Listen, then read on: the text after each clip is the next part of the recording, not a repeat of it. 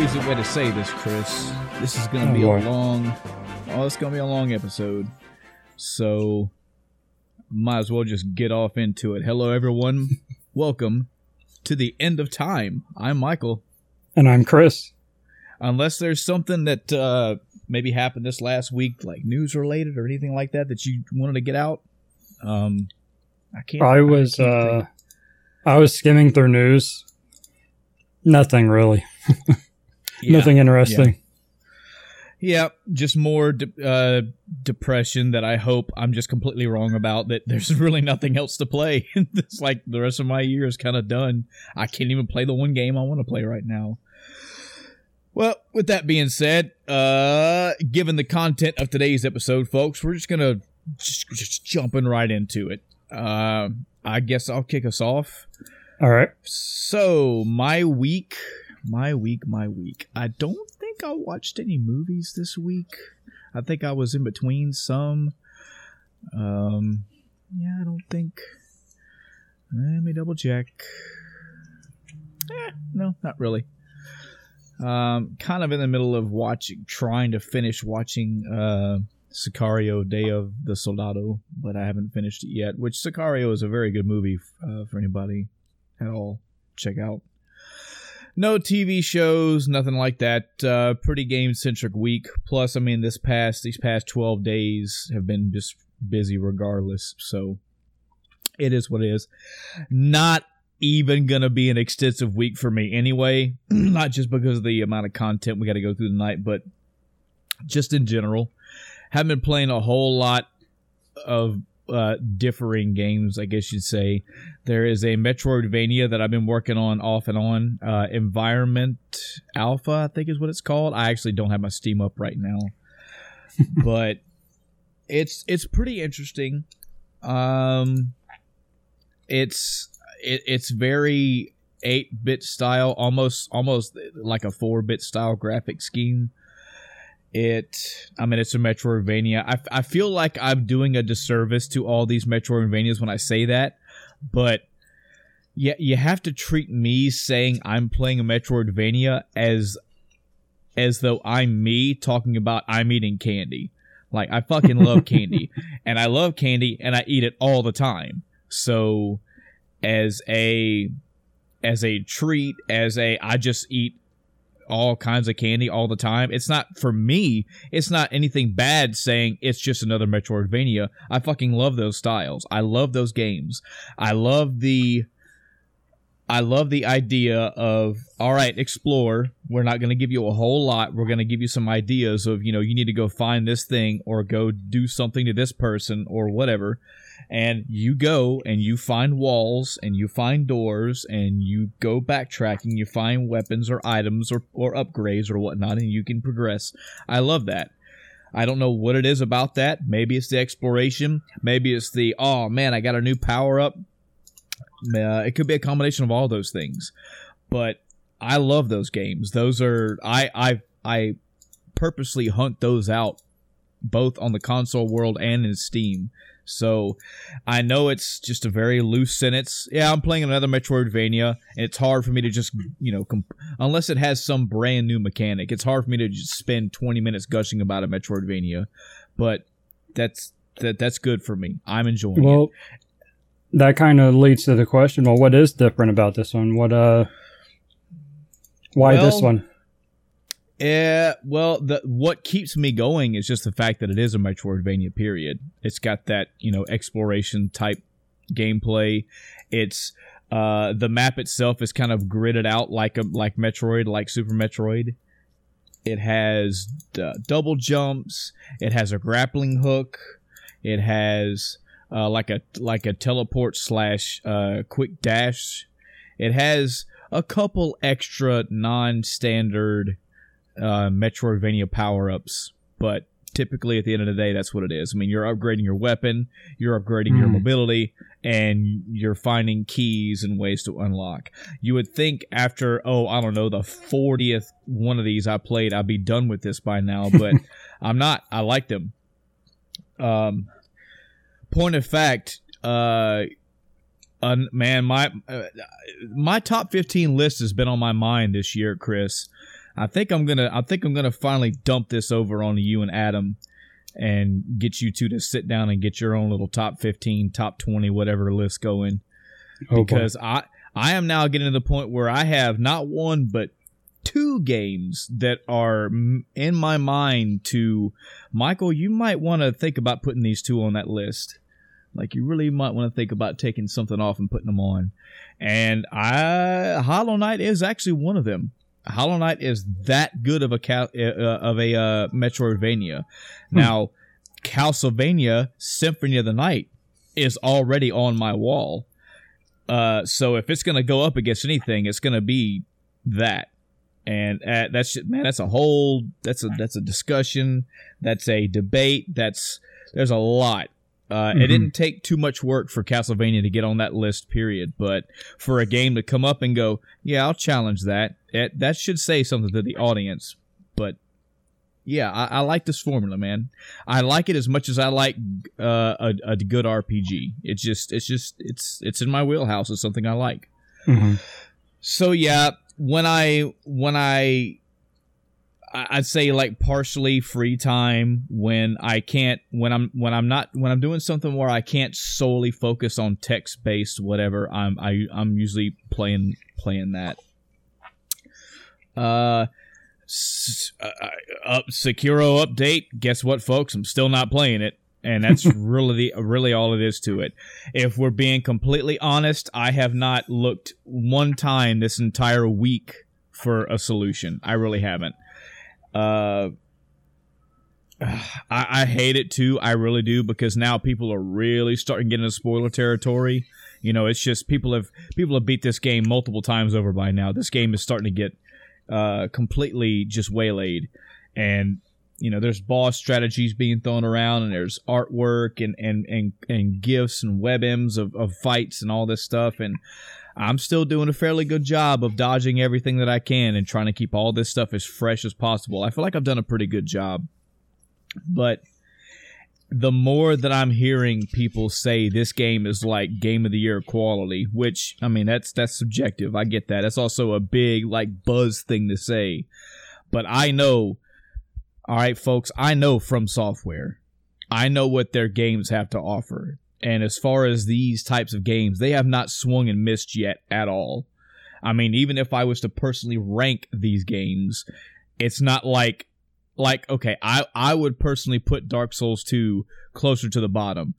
I played all of Dark Souls 2, okay? I enjoyed all of Dark Souls 2. None of these games are bad. And I'm not hearing anything like that with Sekiro. All I'm hearing is, dude, this game's fucking great. So it does suck that I'm not playing it. I'm itching to play it, but I'm fucking folding my arms, Chris. I'm standing my ground on this. There is no fucking reason why I should have to play this game any other way than I play any other game. It should not be this difficult. I don't have some super fucking one-off computer, okay?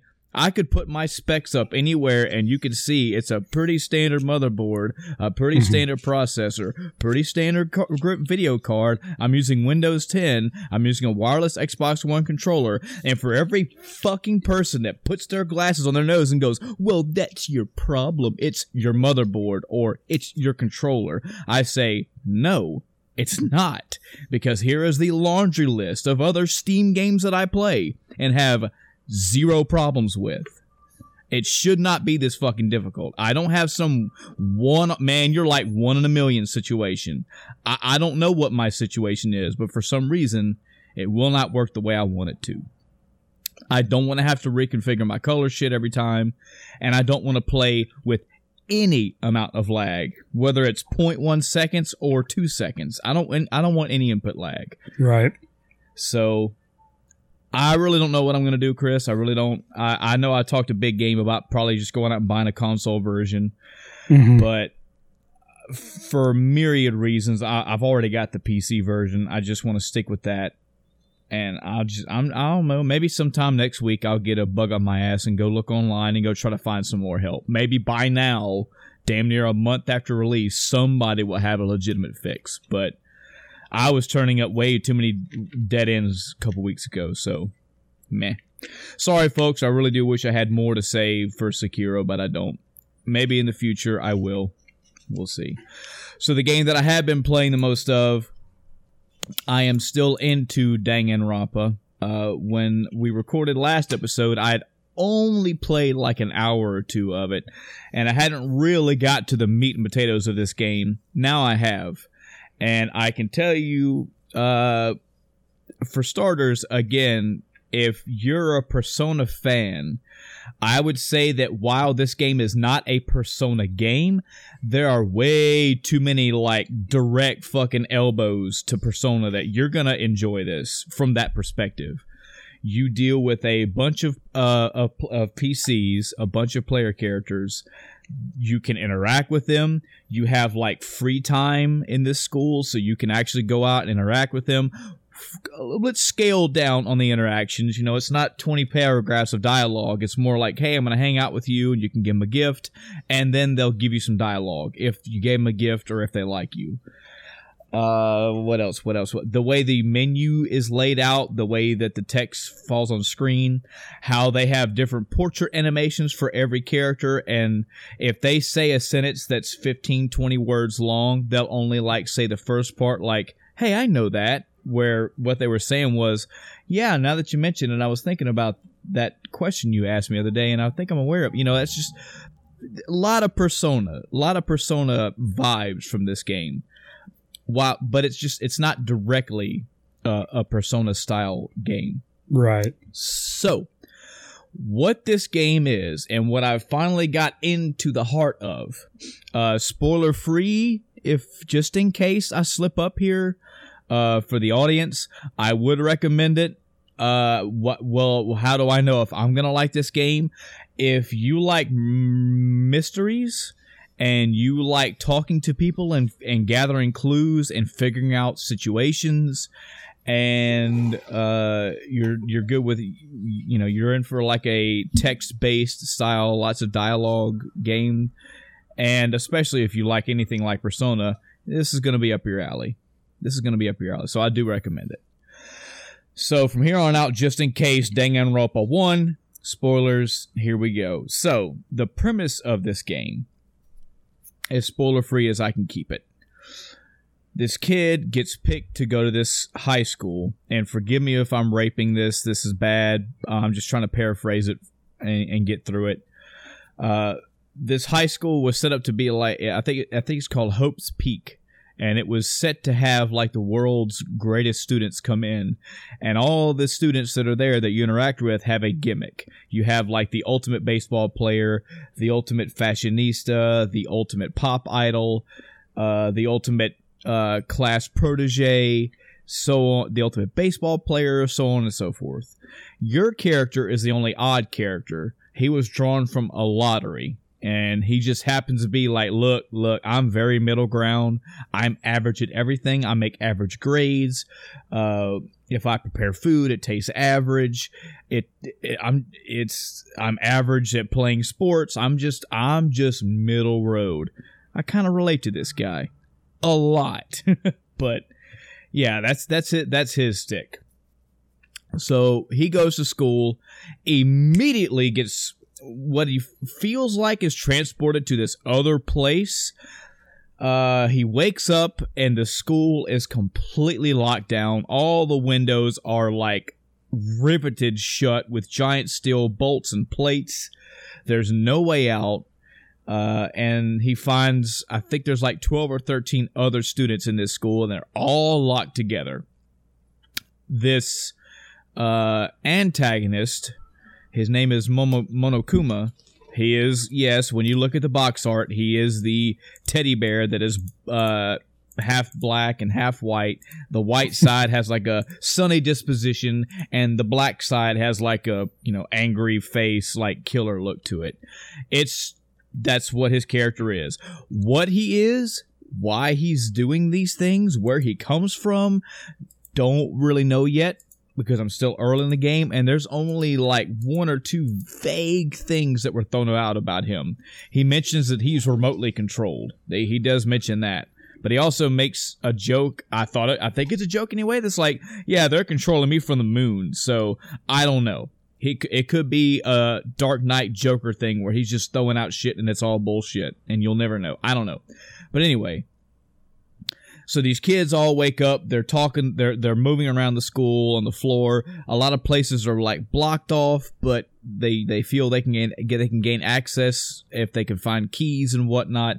They're all trying to figure this school out. They're all trying to figure each other out. And then Monokuma shows up and says, "Hey, everybody gather in a gym. I'm going to explain everything." He gathers everybody and said, "Here's the premise. You got two choices." He says, I am bored and I want to be entertained. If you can entertain me, I'll let you go. And here's how you're going to entertain me. One of you is going to kill another one of you. Somebody's going to become a killer. And there's a stipulation to this.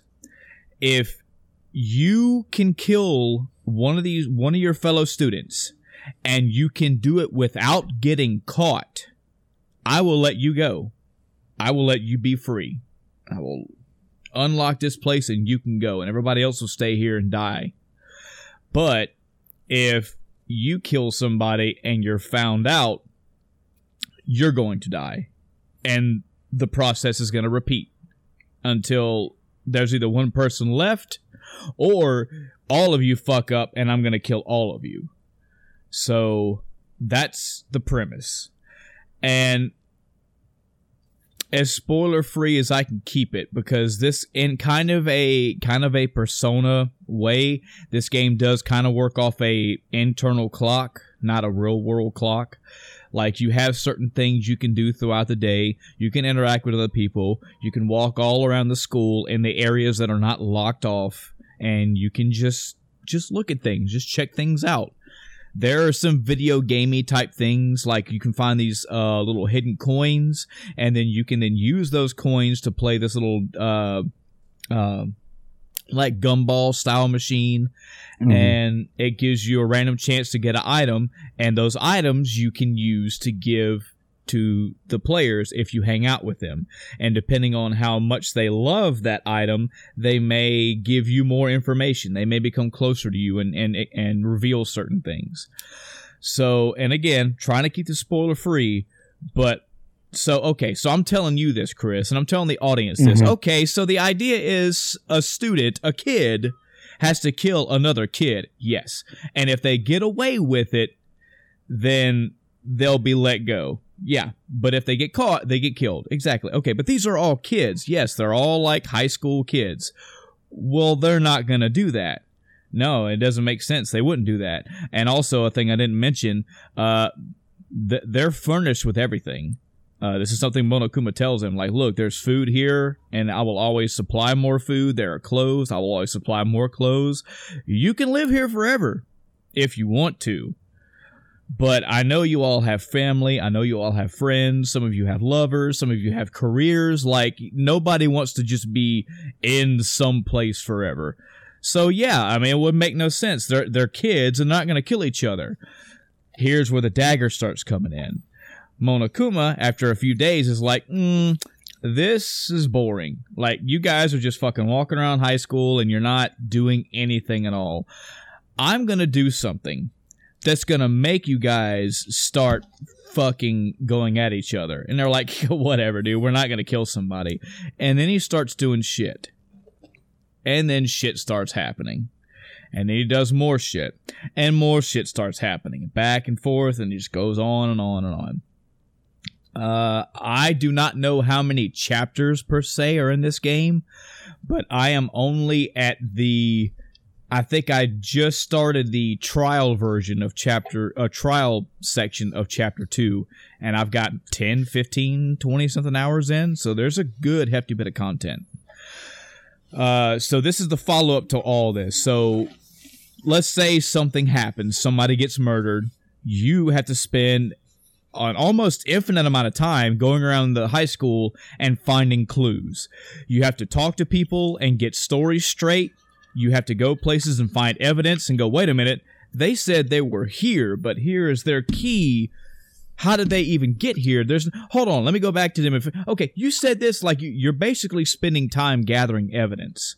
Mhm. And once the game basically flags that you have all the evidence you can possibly get, you hear the bell, ding, ding, ding, ding, and you go to a trial.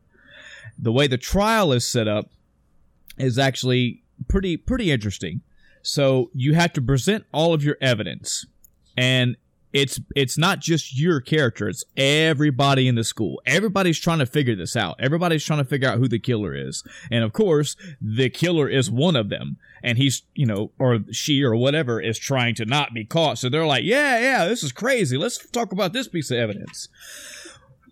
So one of the, just an example, one of the characters will start spouting off a sentence like, so yesterday I was walking down the left hall when I saw so-and-so, and they had a butcher knife in their hand, and the word butcher knife will be highlighted. If you have that clue and you know what that person is saying is incorrect, you quite literally shoot those words, because there's a reticle on the screen, and you go, hold on. It's kind of like saying objection in the Phoenix Wright things. It goes, nope, hold on. So you did walk down the hallway. We can confirm that.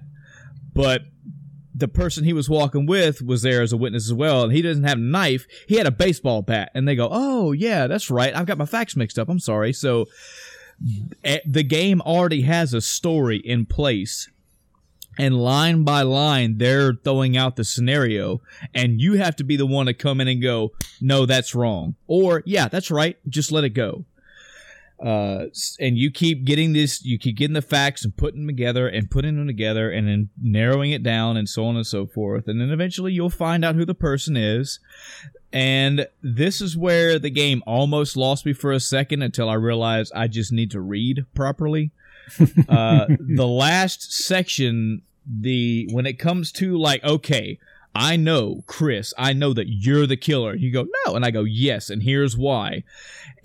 It puts up this little mini game that's almost like a rhythm-based mini game. Is really odd. It's choice of the way that they do these little games in here. It's fairly fresh, but I kept not getting the way that they wanted the mini game done. I thought I just kept having to press the button to the beat, and that wasn't working, and that doesn't work. You have to press another button and line the proper words up. And once I figured out what I was doing wrong, it went like a champ.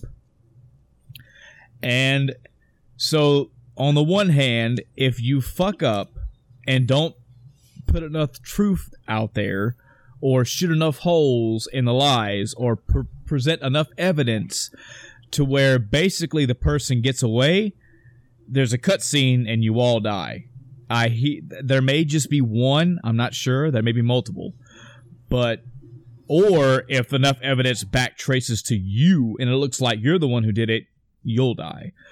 But if you play it correctly and you do what you're supposed to and gather the evidence and get the correct stuff together, you'll find who the killer is, and they will be executed, and then life will move on.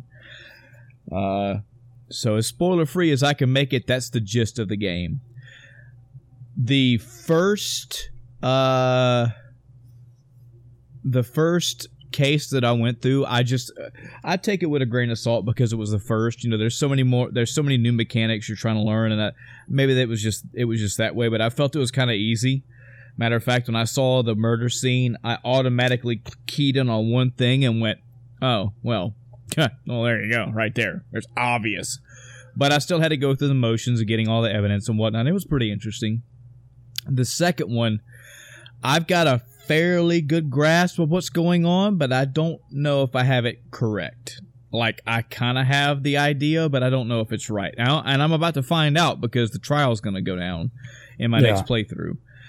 And if it's somebody that's a killer, they're going to be out. They're going to be outed. They're going to be executed, and then it's going to whittle down. It's going to go from, I think there was like 13, 14 students originally, and it's going to go down and down and down. So I'm assuming that every chapter is a murderer getting ousted. Very interesting. We'll see as the game goes how easy these murder cases get. We'll see how twisty they get. And if I like it, well, I've got another game lined up behind it. And there's a third one that I haven't purchased yet. I hear that's the creme de la creme of the series. So, but as far as like, you know, I've never played the Phoenix Wright games, not because they're bad. I just haven't played them. But this is pretty interesting. You know, this if Phoenix Wright games are anything like this, where you're basically poking holes in stories and bringing out the liars and bringing out the truth, this is actually pretty interesting. And also, again, the little mini games and the different ways that you go about, you know, the trial and everything is interesting. It's pretty interesting. I've always wondered what the appeal of the Phoenix Wright games are. I haven't seen anything for any of them, but just kind of knowing the basis of the game, it's like, how fun is this actually? Yeah. I think the idea, again, is kind of like Danganronpa. You know, it's like you have evidence put out there, like a trial happens, and they put the stuff out there, and you go, wait a minute, you couldn't have driven. Well, why? Because you said in your earlier statement that you never learned to drive. Oh, well, yeah, and you also don't own a vehicle. I get it. I get where it could be appealing. But yeah, as far as something different and just it's got me. And I will also give major props to the music. As people know, I love video game music, and if a good game like Persona can capture me with a lot of good music, I was humming music from this. There was like 4 tracks I was humming from this game day 2 in my personal life after playing it. So definitely some good composition, some very moody tracks that fit this game really well. So yeah, I recommend it definitely for trying. This is definitely the only people I've ever heard in my world, in my existence, that have recommended, even talked about these games, have been the Super Best Friends and Austin Eruption. I want to say maybe I've heard Easy Allies mention them now and again, but of those 2 definitely have been like, look, this is something new. It's out there. It's going to be a little odd, but check it out. And it's great. And yeah, I can see where they like it. I can see. So yeah, that's been my week. Chris. Yeah. What you been up to? Oh man. So it's been an interesting week. I'll put it that way in gaming. Before I get into really the meat of what I was playing, I have been playing more Magic, of course. That's, you know, I at least do dailies every day. That's one of my, you know, go-tos. But something I didn't mention last week with the whole, tournament they did was I was also kind of the first reveal, I think, for cards for the upcoming expansion, War of the Spark. They had this awesome, pretty epic trailer for it as well. It reminds me of something, you know, Blizzard would do. So that should be high praise.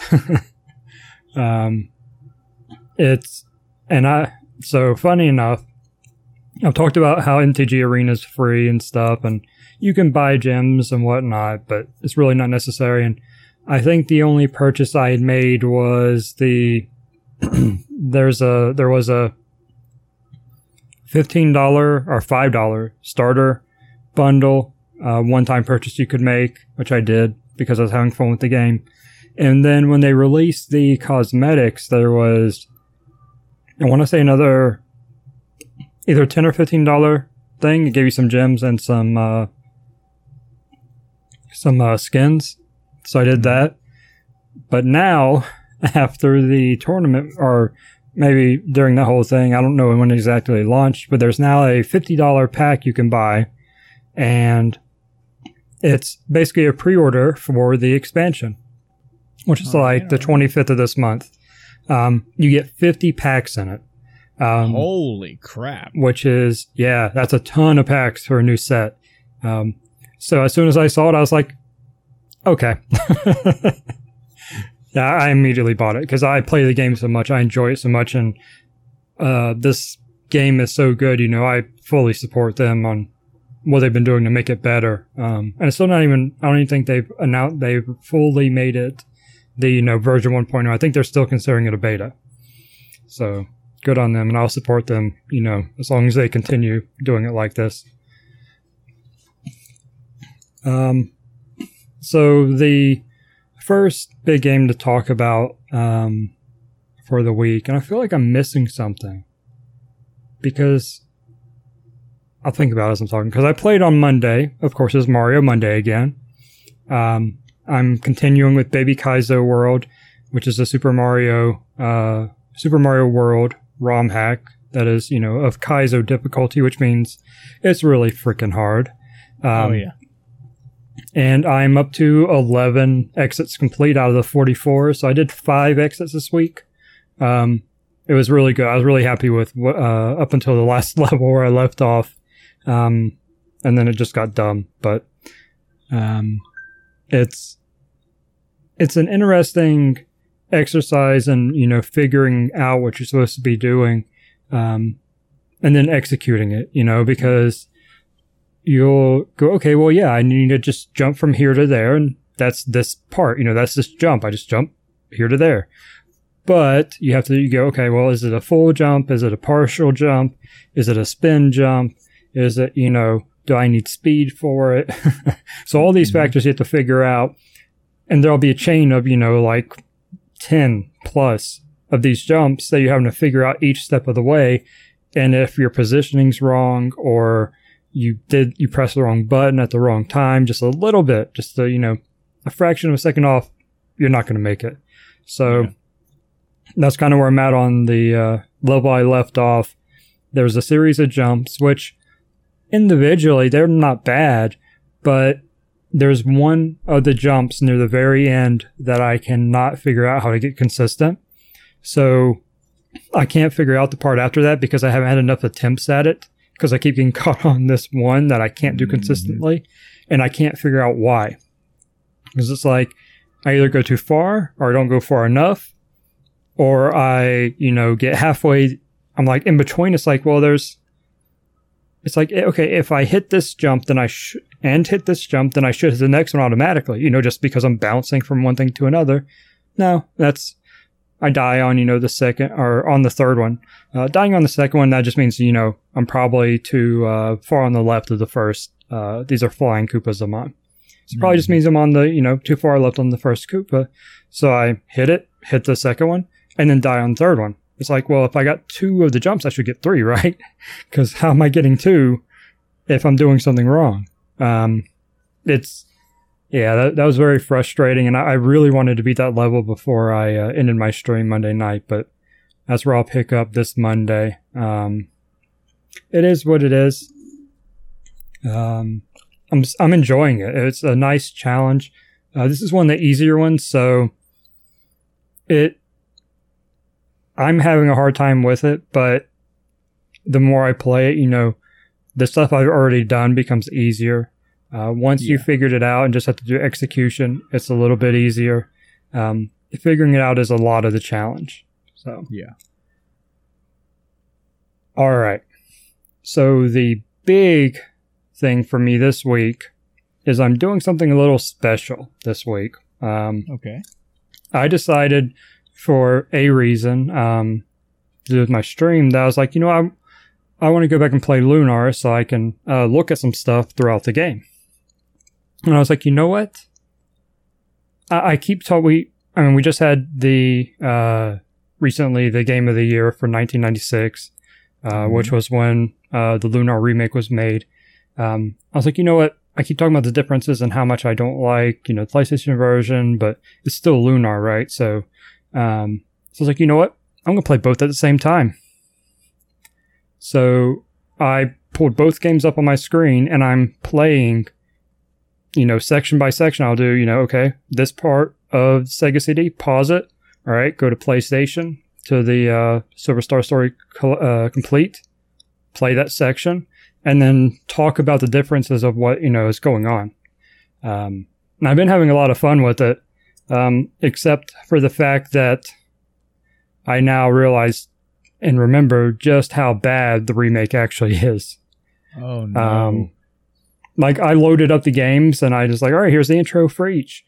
The intro song wasn't there on the remake, which I completely forgot. I thought they brought it over. And the intro song on Sega CD is one of my favorite tracks ever. So I was like, all right, not off to a good start. And then as soon as, you know, you hear Alex, the main character, you hear his voice, it's like he doesn't have a voice in Sega CD, you know? Well, for most of it. There are a couple parts where, you know, he has a couple lines, but he doesn't constantly talk. Either vocally, you know, as in someone recorded his voice, or in text boxes. I actually found a text box in the Sega CD version I didn't even know was there with his dialogue. So he has, you know, more lines than I even thought, but still, that's how little it is that this, like, one line I didn't know existed. Or I'd forgotten a long time ago. But yeah, it's really sad how little justice they did the game in the remake. They completely changed around plot points in a lot of cases. They gave characters a lot of unnecessary dialogue just to try to emphasize, you know, like, yeah, Nash is a jerk, but boy, did they go overboard with it in the PlayStation version. You know, it's not as subtle. It's, you know, instead of one line going, yeah, you guys are beneath me, he's like, yeah, I'm better. This is why you suck, blah, blah, blah. It's like, okay, I get it. He's a bit of a jerk. Yes, we know. Stop doing that every time he speaks. We don't have to hate every word out of his mouth, you know? Yeah. So it's, man. But it's been fun to play through Lunar, again, and do this as, it's just a little neat little experiment, you know, to try play through an original and a remake and just compare all these differences. On that note, before we get into today's topic, I would like to present a motion to the podcast. This is interesting. Going back to the Game of the Year 1996 results, we had Lunar, Silver Star Story Complete, as fourth on the rankings. I would propose that it goes to the bottom. Oh, wow. That bad, huh? Oh, yeah. Everything about this game, playing through it, I'm having a miserable time with the remake in a lot of places. The combat isn't fun. I remember the combat system being different, but not that they completely took out the original spells and replaced them with things that didn't make sense. I'm yeah. That's you know what? I'm totally fine with that. I can't see a reason why.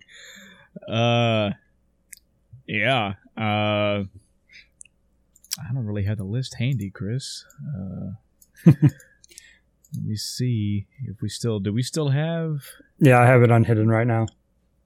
Okay, we'll take a list. So if we did that, it would be taking out, okay, worse than Pokemon Red and Blue? Yeah, all the way at the bottom. Yeah. If I had those sitting next to me, I would play Pokemon over this game now. Oh, yeah. Yeah. And I'm sure the audience can weigh in. Please email, message, contact us however you want to, especially if you're vehemently against this. Try to tell Chris why this is not so, but when somebody is passionate about a franchise and a series, like Chris is with Lunar, kind of say that his judgment is pretty solid. Yep, and I'm still going to continue streaming it until I beat the game, and I might do it with Lunar 2, even though Lunar 2 isn't as high up there on my, enjoyment levels. I think I'm probably going to do this with Lunar 2. So yeah, I'm always open to debate on my Twitch channel as well.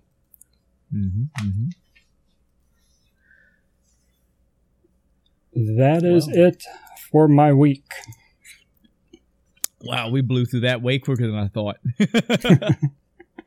But it may be It's probably good that we did, though. I'm trying to pull my spreadsheet back up and look. I think when I counted just my games alone, I think there were 47 games I put on there. So, let's see, 7. There's 40-something games on there. There are 42 right now, yeah. Okay. Yeah, that's a lot of games to go through. So, even if this year doesn't turn out to be some stellar banner year, that's a lot of games. Anyway, I'm getting ahead of myself. So, all right, folks, today's topic, as you can obviously tell from the title, we are doing another game of the year. I'm sorry, we're doing another End of Time Cast year in review. So, this is a series that we've been doing for some time now. And it's essentially us going back to that year in time and reviewing what came out that year. Both in what we used to do was solely video game releases. We've been trying to add some more game news. What happened? Like, did new magazines come out? Did consoles get discontinued? Was there some big to do like the ESRB or some lawsuit? What consoles may have got released? We try to add the news like that as well. But the main topic of it. The main idea of the topic is to go over games that are notable that year. And the notable is subjective to us. So mainly it's games that either won, and primarily games that we have played and wish to talk about, whether they're bad or good. But also games that are maybe we didn't play, even though they were super popular. For example, when 2018 rolls around, we'll talk about Fortnite because Fortnite was fucking huge. I'm sorry, PlayerUnknown's Battlegrounds, but I didn't play it, so I can't really talk about it. But it's undeniable how popular PUBG was. So that's the idea for these topics. And like I said, we've been doing it since, the 80s. And eventually these will catch up to the current year that we're at. And it'll be almost like an end of the year, maybe the beginning of the next year thing, where it'll be less, it might be a combined thing. Or it might be 2 episodes, maybe more, depending on how much we have to debate. But yeah, it'll be a year in review and then a game of the year. That's also the spinoff of this episode that you will hear 3, 4, 5 episodes down the road is we will take these games, we will cherry pick our picks, and we will debate them as a End of Time cast, as in me and Chris, or me and Chris and Adam. What we decide is our podcast's vote for the game of the year.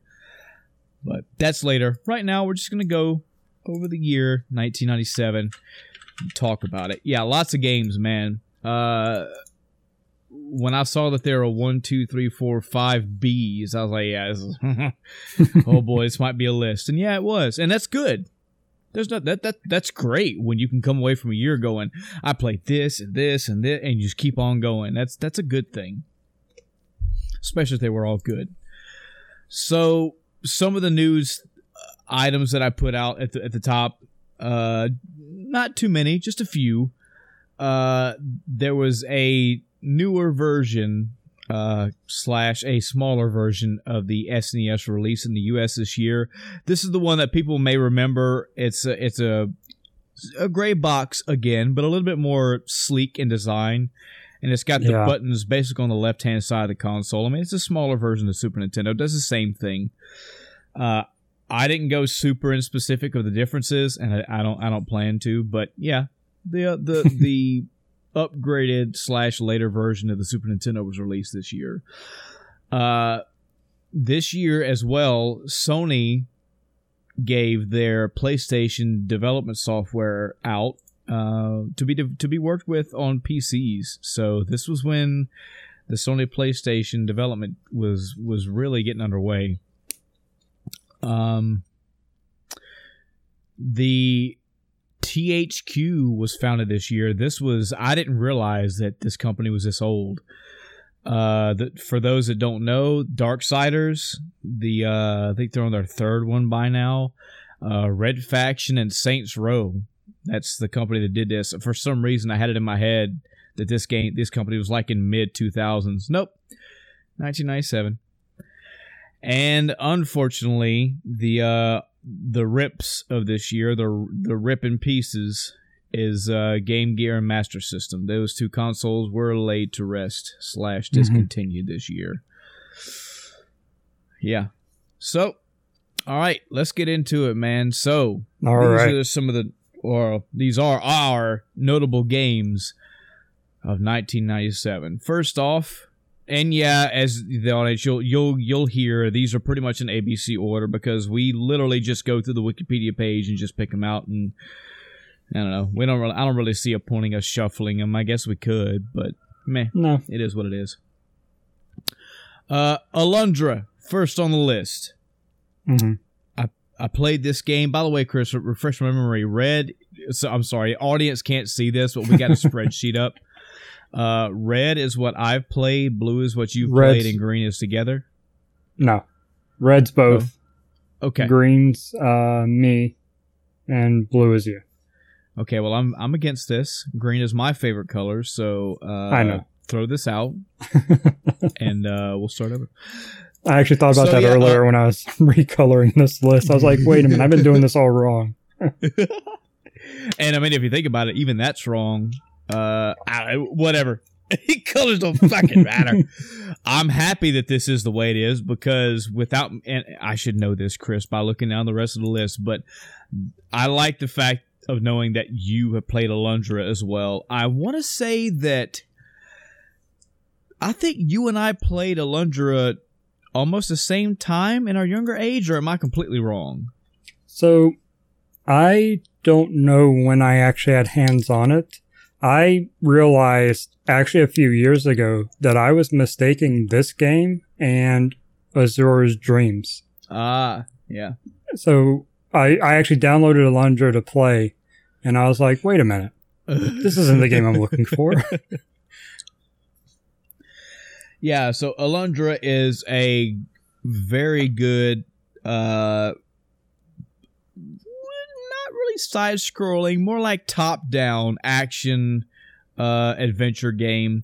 This is essentially the PlayStation's answer to a Zelda game.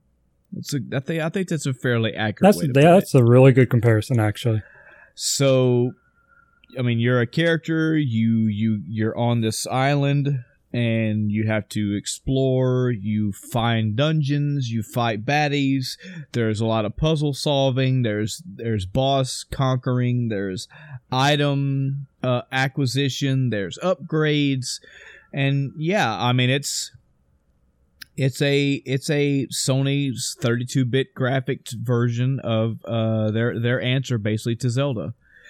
And the first time that I played this, Chris, back in the day, I don't think I ever beat it. I think I got several dungeons in, and I don't know if I can't remember if it was I borrowed it and had to give it back or what, but I never beat it. And I picked this up and started playing it again, man, like 3, 4, 5 years ago. I was still in my old house, and I went all the way through it and finally beat it. And yeah, it's a pretty good answer to a Zelda title. Mm-hmm. Sound effects are a little off here and there. Music is kind of ho-hum. Graphics are pretty nice for what they are. The controls are fairly tight, but yeah, it was okay. Pretty good. Yeah, the whole premise of it is kind of interesting too, with the whole dream thing. Yes. But yeah, I mean, it's a solid game, and I don't know how much of this game I've actually played, but I have watched the speedrun of it, and that's a very interesting, from a technical perspective, a speedrun as well. So I'd recommend that too for speedrun fans. Yep. Next on the list is a Chris-only game, which I'm kind of ashamed to say that I haven't played it yet. Armored Core. Mm-hmm. Now, I will admit I haven't played any of the Armored Cores. I think I acquired a bunch of them so I could try some of them out, but most of them were PlayStation 2 titles. So, and I think the later generations like far evolved from what Armored Core started out as, which is fine. But it's as some of the other games in this list are going to be for me, man. It's just a victim of circumstance. I was never around anybody that had an Armored Core game, and by the time that I was in a situation where I was able to play Armored Core games on my own, I was like, well, fuck, I don't know where to start. Should have started at the start, but in any event, I definitely see Armored Core games from a distance and go, there's mechs involved. I'm down. So tell us about it. Yeah, and I did play this, but I also primarily put this on the list because of the series as a whole. You know, this was the first, and this was a good start, especially, you know, considering it's the PlayStation era. So it may or may not have aged very well, probably not, but it's still, you know, in 1997, this was a pretty solid game. It was developed by From Software, so there's always that. It's a third-person mech shooter game. So you run around in your mechs and, you know, destroy other mechs, and you have a little story mission type thing. Fun. I don't know how far I ever got into it. I can't recall the difficulty of it, but I mean, running around in mechs is almost always fun. So. Oh yeah, it's that genre alone, and please, audience, actually the fuck out of me on this one. I love to be wrong, but the jump in a mech / customize a mech and jump in and engage in multiple combat with multiple other mechs that are wild varieties. That is a genre that seems to be sorely lacking in 2019. I know there are some, and I know there are some that are being developed right now. I think there's a couple Steam games that Adam's recommended to me. Yeah, I get that there are a couple out there, but if I was to tell Chris to go find me a first-person shooter, he would come back to me with 700 games. I mean, that's a lot. You tell me a mech game like the one I described earlier, few and far between. You just triggered a memory for me. You mentioned a first-person shooter. I didn't even put on my list, but the other game I'd been playing over the weekend, which is why my timeline was off, was Satisfactory. Okay, yeah, so, you could zap some in if you need to. Go ahead. I put in a lot of hours. I think Saturday I streamed it for like 11 hours straight. And that's so good, man. Because I was like, all right. Love that you're enjoying this game. Yeah, I was like, all right, I have a goal. I want to get there. And I had completely scrapped what I did the day before. Like on that Thursday, I had, you know, rebuilt my little factory. And then Saturday I completely scrapped that because I didn't like it anymore after I had 2 days to think about it. So I spent that time rebuilding and then moving on. And across those 2 days, finally got to the point where I'm like, all right, I think I'm done with the game until they release, you know, the final version.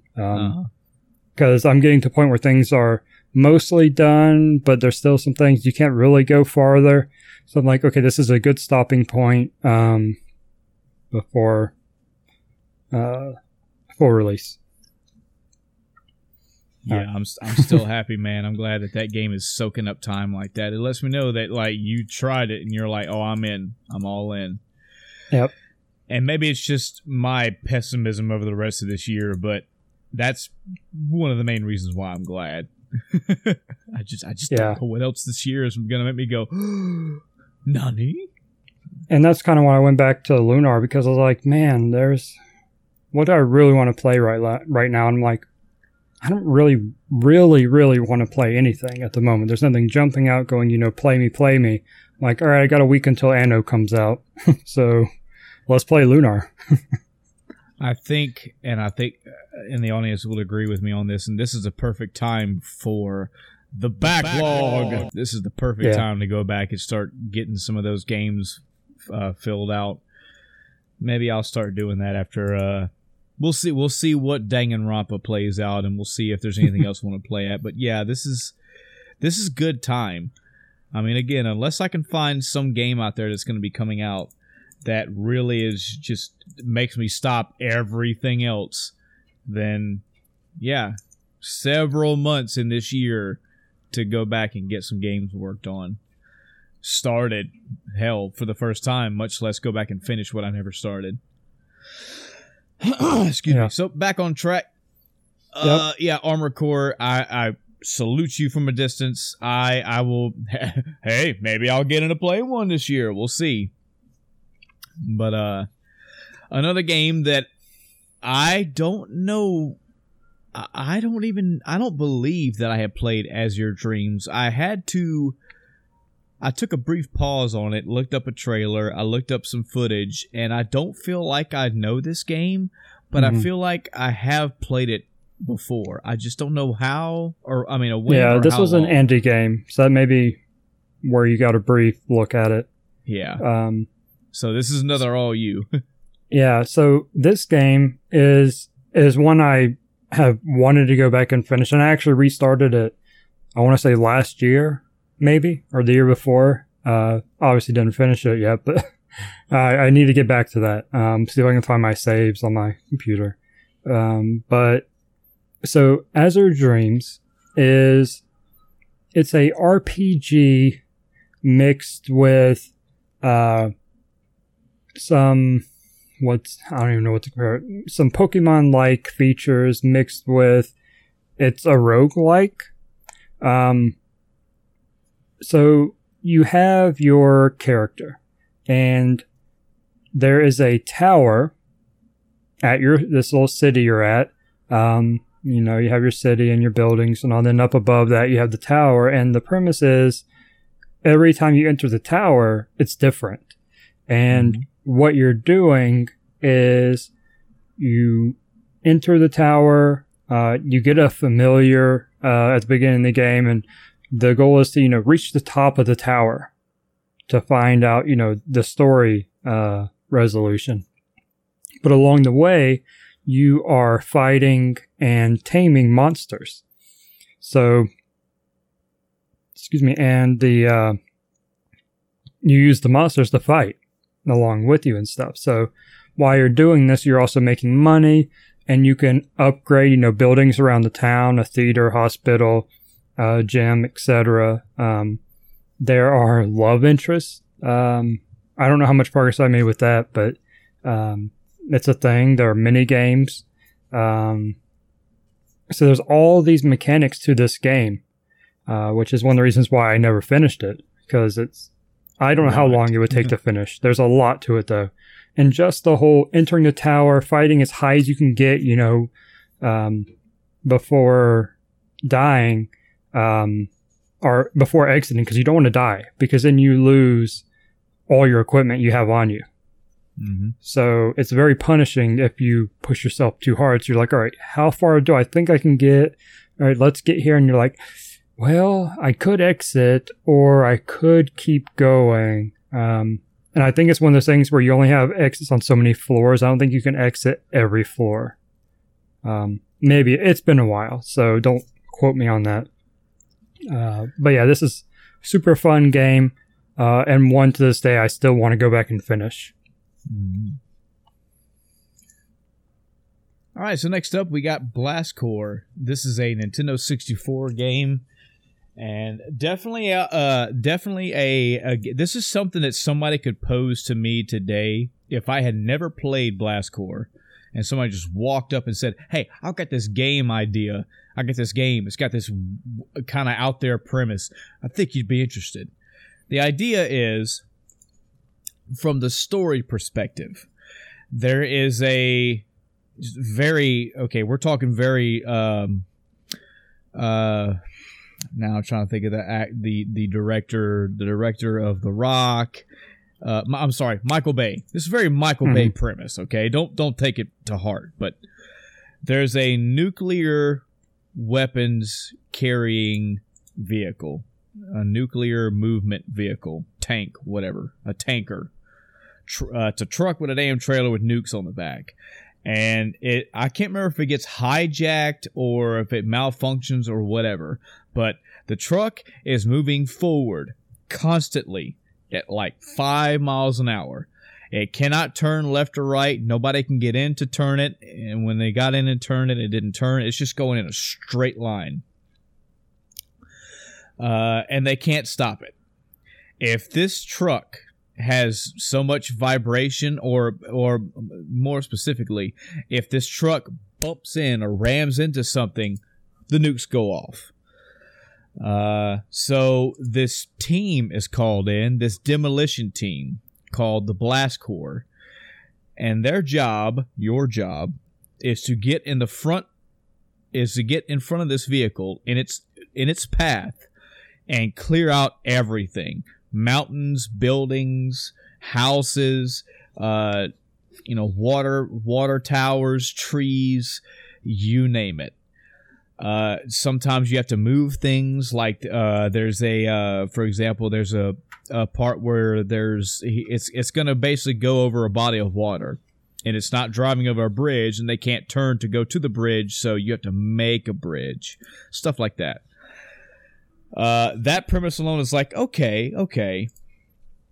And the vehicles that you get in, they range from anywhere from like a standard bulldozer to a dump truck, which, okay, so the bulldozer, you use the blade to shove into things and destroy it. The dump truck, you actually do like donuts and stuff. You skid basically the back end of the bulldozer or the dump truck into things to demolish it. You have cars that you do the same thing. I feel like there's a word there, Chris, that I'm being really stupid today and can't think of the word. What is it whenever you have a vehicle and you sharply turn and apply the brakes at the same time and you skid? Power slide? Yeah, power slide. Thank you. That's what I'm looking for. I feel like there's a more generic real world car phrase, but power slide works perfect because us video gamers had to play Super Mario 64 or Mario Kart 64 and know what that is. So most of the standard four-wheeled vehicles, like the trucks and the cars you get, that's typically what you do. You'll power slide into something and destroy it. You also have these bipedal robot things that you basically use it to roll into. So you'll get a running start, and the robot will duck down, and you'll go into this giant mechanical rolling ball, and that will demolish things. You have another one that has these jetpacks, and you will fly up into the air and basically do like a Mario style butt stomp, but with your feet actually. So you'll flip in the air and propel yourself downward on top of things to destroy them. Really cool premise. Having it sold to me that way was, we're talking again in 98, 99 when I played this game. Very interesting mechanics, very cool premise, very cool setup. And the more I played it, the more I enjoyed it. For those that want to play this game, I have played it within the past 3 or 4 years. It is still accessible to this day, still playable. I've never seen another game that came close to this. I don't know if there's ever been a remaster. It may have been re-released on some, maybe like an Xbox Live or something. But from the graphics to the music to everything holds up. But I will challenge you. I will warn you. This game does get challenging the further you go in. A little over past the halfway, maybe even the 3/4 mark. These levels get really hard. I mean, you'll see the truck coming, and it's like you got 40 seconds to get the first things knocked out, and they're very difficult. You got to switch vehicles. You have to race back to where you are. You have to make like hairpin turns right on track. You have to, if you're using the bipedal robot, you have to roll at the right angle and get as much of the damage done as you can. But in that challenge is also the fun of this game. It never steers away from the premise. You're trying to clear out everything in the path of this oncoming vehicle, and or trying to make a path for it to safely travel forward. I want to say that I have beaten this game at least once. I've gotten pretty far in getting 100%, but the base game alone, it already gets very challenging toward the end. The challenges get fucking, they're critical. I mean, you've got a 5-minute level and you have like half a second of playtime, of wiggle room. It's you have to make the exact precise turns. You have to get out of the vehicle at the precise time. You got to line up the vehicle to where you can get out of one and get in another one correct at the exact right time. You have to, if there's 5 buildings, you have to get all 5 in one go. If you get 4.5, that's not good enough. Think GDQ levels of precision, and those challenges get that difficult. But again, in that difficulty, I still found it fun. So I recommend it again, even to this day. I think it's cool. I think that's just a solid fucking premise. Very cartoony, out there, like whatever, but you play it and you have a really good time. Mm-hmm. Bloody Roar. This is a PlayStation title from 1997. The premise for this is a fighting game, and you have 2 forms, a human form and a beast form. So your character, I believe on a whim, can press a combination of buttons and change into an animal. There's a wolf, there's a tiger, there's a mole, there's a rabbit. All kind of animals. At the end of the day, unfortunately for me, as some of the other games in this list, and most all of them in this category are for me, this is a fighting game. So even when I played this back in the day, I did have fun turning into animals and trying out the roster. I think I had the most fun with I'm probably going to get his name wrong. It's not Byaku. I forget his name, but he was the mole character. I liked him the most. But at the end of the day, and I honestly it's been so long. It's been 98, 99 since I played this game. I don't remember if you had characters you could unlock, but once I did what I could do in the game, I said, all right, well, time to move on, and I did. But, for what it is, for the idea of transforming into beasts, it was pretty cool. I'm guessing you never played this, Chris, since you didn't have nope. This wasn't on your list. Never. Yeah. I don't even think I ever heard of it. Yeah, it's they've had several sequels to this. I'm not even gonna try to guess at an amount, because I don't want to be wrong, but the series seemed to catch on for a good while. But yeah, again, because it was a fighting game, once I got the characters or whatever in the game unlocked, I just kind of moved on.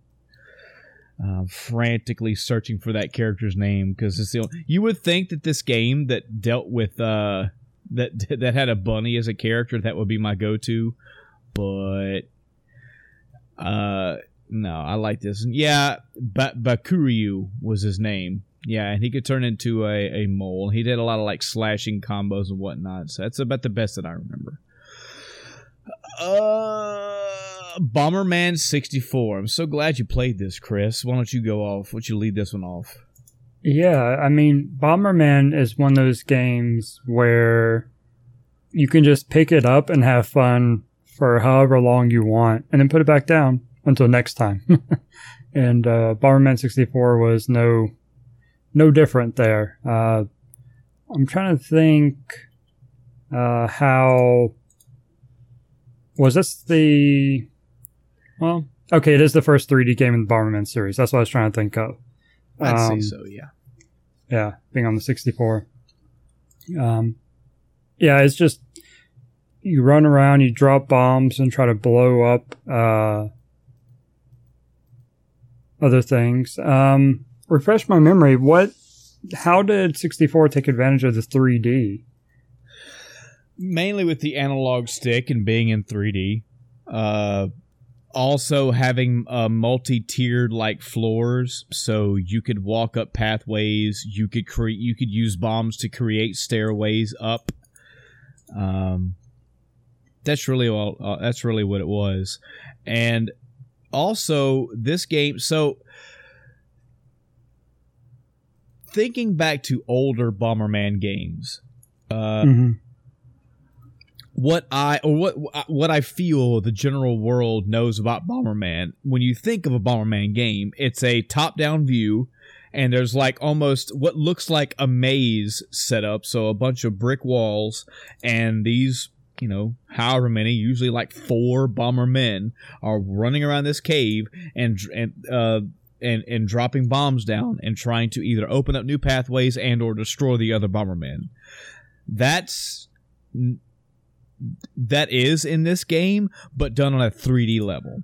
For one, Bomberman 64, I believe while it had a multiplayer game or a multiplayer variant, that it was predominantly a single-player game. So there was an adventure storyline added to this game. And there were... it was like a giant kingdom with multiple areas, and every area had, multiple other areas, stages inside the areas. And you ran around as Bomberman, dropping bombs and blowing up things and gaining power-ups. And a fairly good amount of puzzle solving as well, as far as like terrain navigation, trying to get from point A to point B. So yeah, just the Bomberman formula that but set in more of a adventure style mindset. Your power-ups are still there. You're still, of course, using bombs to destroy things, but you're also using them to solve puzzles and traverse terrain. Much like Blast Corps, I will also warn the audience, this game as well does get fairly difficult later on.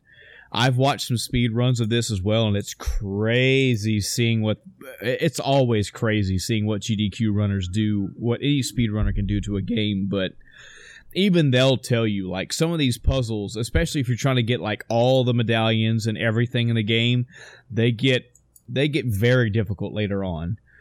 An example is, so in this game, if, let's say you're Bomberman, you're walking forward, there's a pit there. Bomberman cannot jump. He does not jump in this game. But you can throw down a bomb into the pit. You can throw a bomb down and kick it into the pit. And then when Bomberman moves forward, he bounces off the bomb. Extrapolate that. Because later on, you can do that an infinite amount of times. You can drop a bomb down and then drop another bomb on top of it, which makes the second bomb jump a little higher and it lets you get to, it gets very puzzle intensive. And I can't remember if it's time that is the major killer or if it's just maybe you destroying things that you shouldn't. Since you blew up this wall now, or this box, you needed that box to traverse, but now you don't have it there, so you have to go back. But in any event, the challenges in this game do get very intense. As far as just a puzzle adventure style game, man, I love this game. I've always had a good time with it.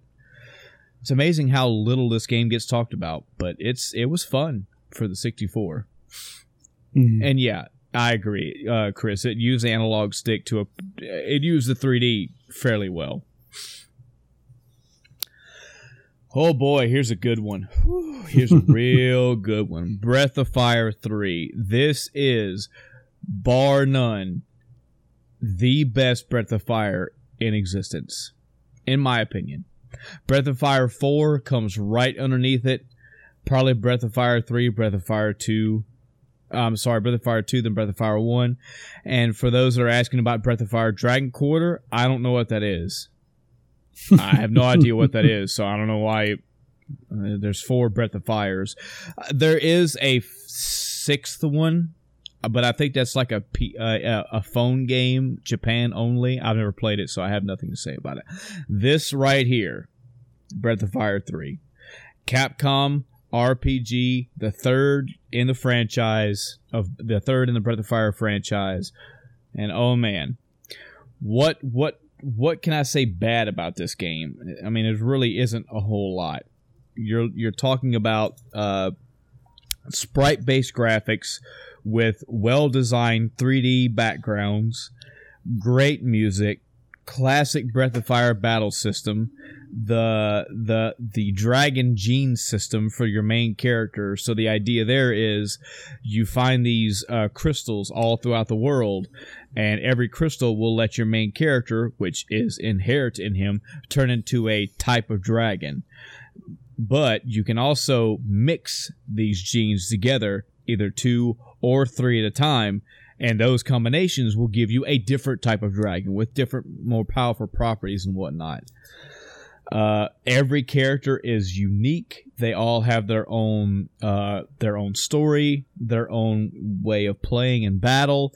The entire story of the game is phenomenal. The dynamic between your main character and your childhood friend and your childhood older brother, so to speak.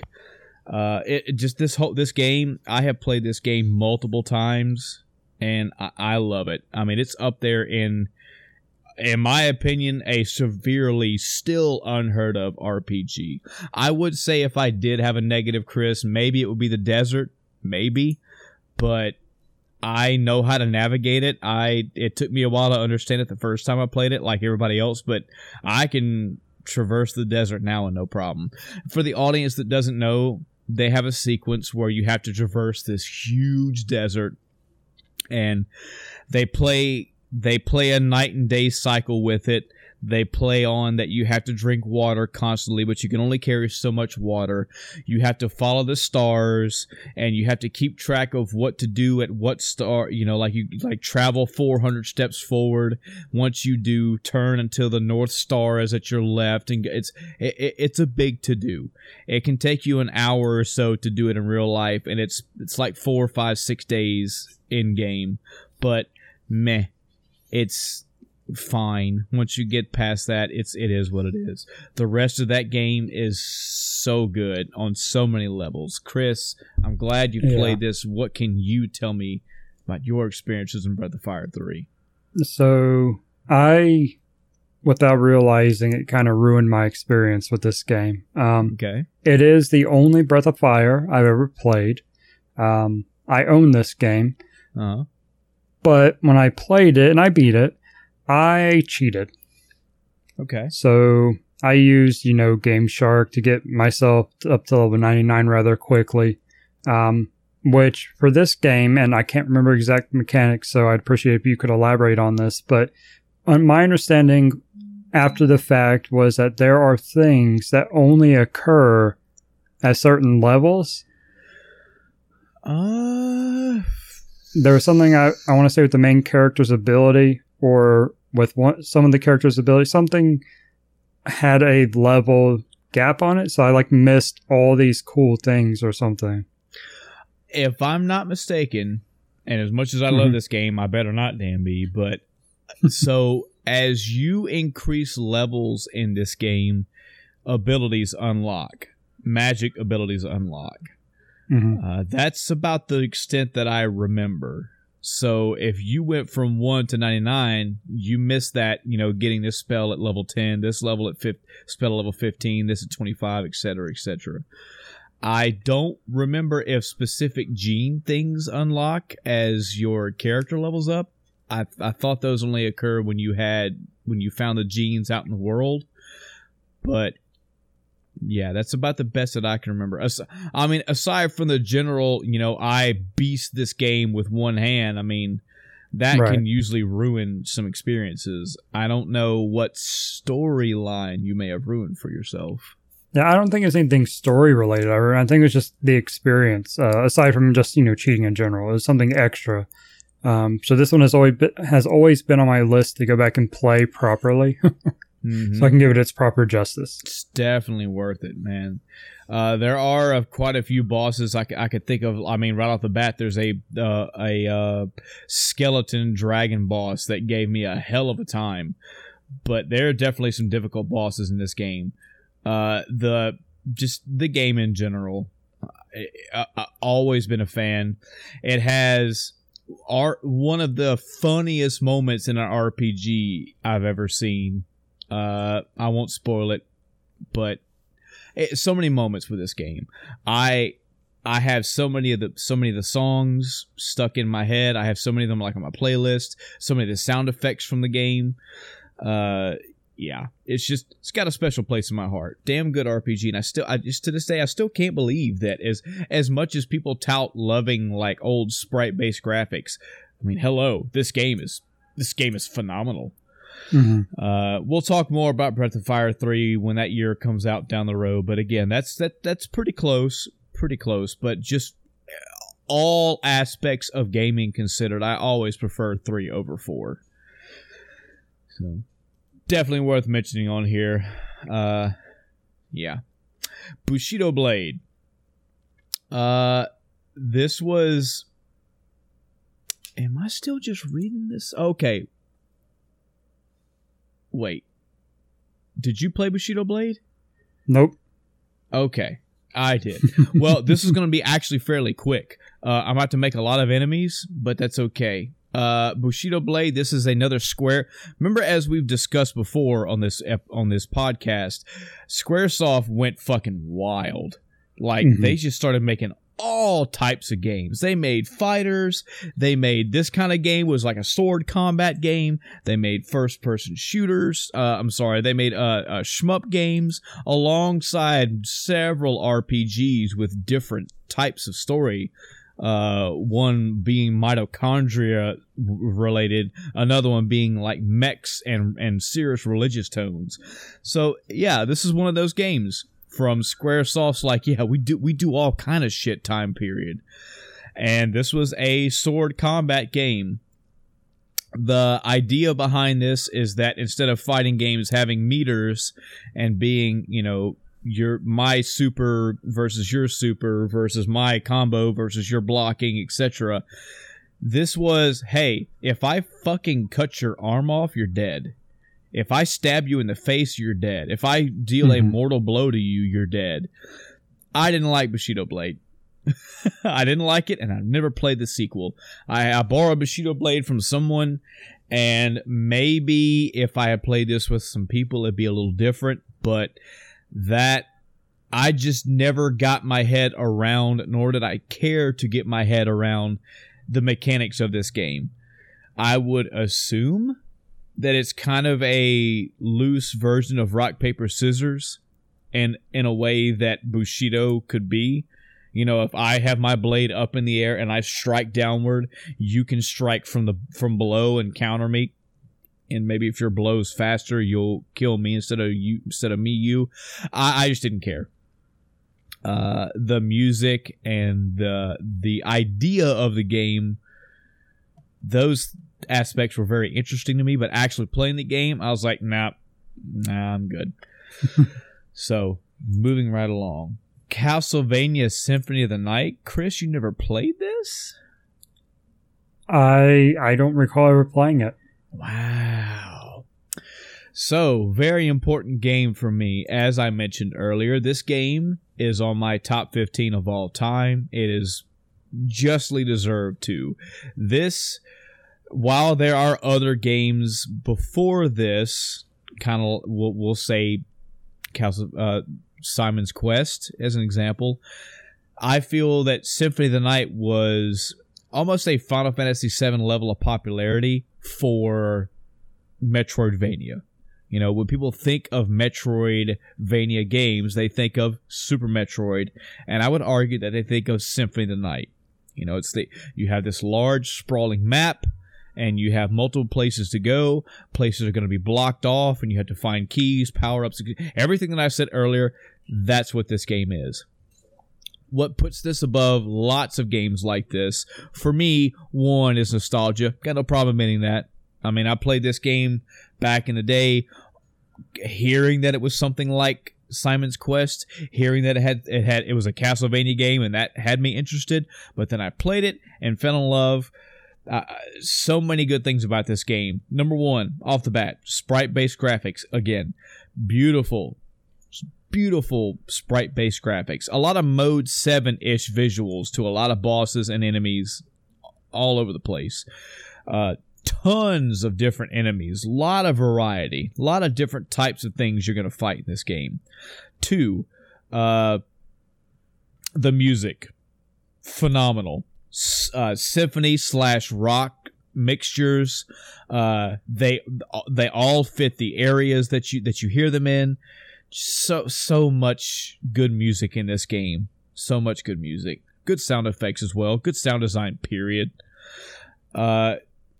Alucard, the main character, levels up like an RPG character would, so his stats go up. You can also find weapons and armor and accessories to equip onto Alucard to make him more powerful. And a lot of those weapons that you equip will have different effects. You know, sometimes they'll throw out blades. Sometimes they'll have you'll slash and there'll be like a series of blades in front of you. Well, some weapons have different effects like that.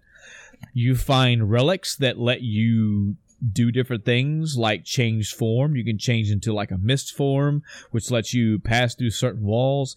You find like a wolf form that lets you speed across. You find familiars that you can bring with you that attack things automatically, and just all kind of stuff. What really puts this game on the map for people is the percentage. This game is not 100% long. It's 200. I think it's actually 202, 204, something like that. It's over 200%. The reason why is you can go through this game A to B. And this is going to take you a while. You go left to right, you find out there's a door.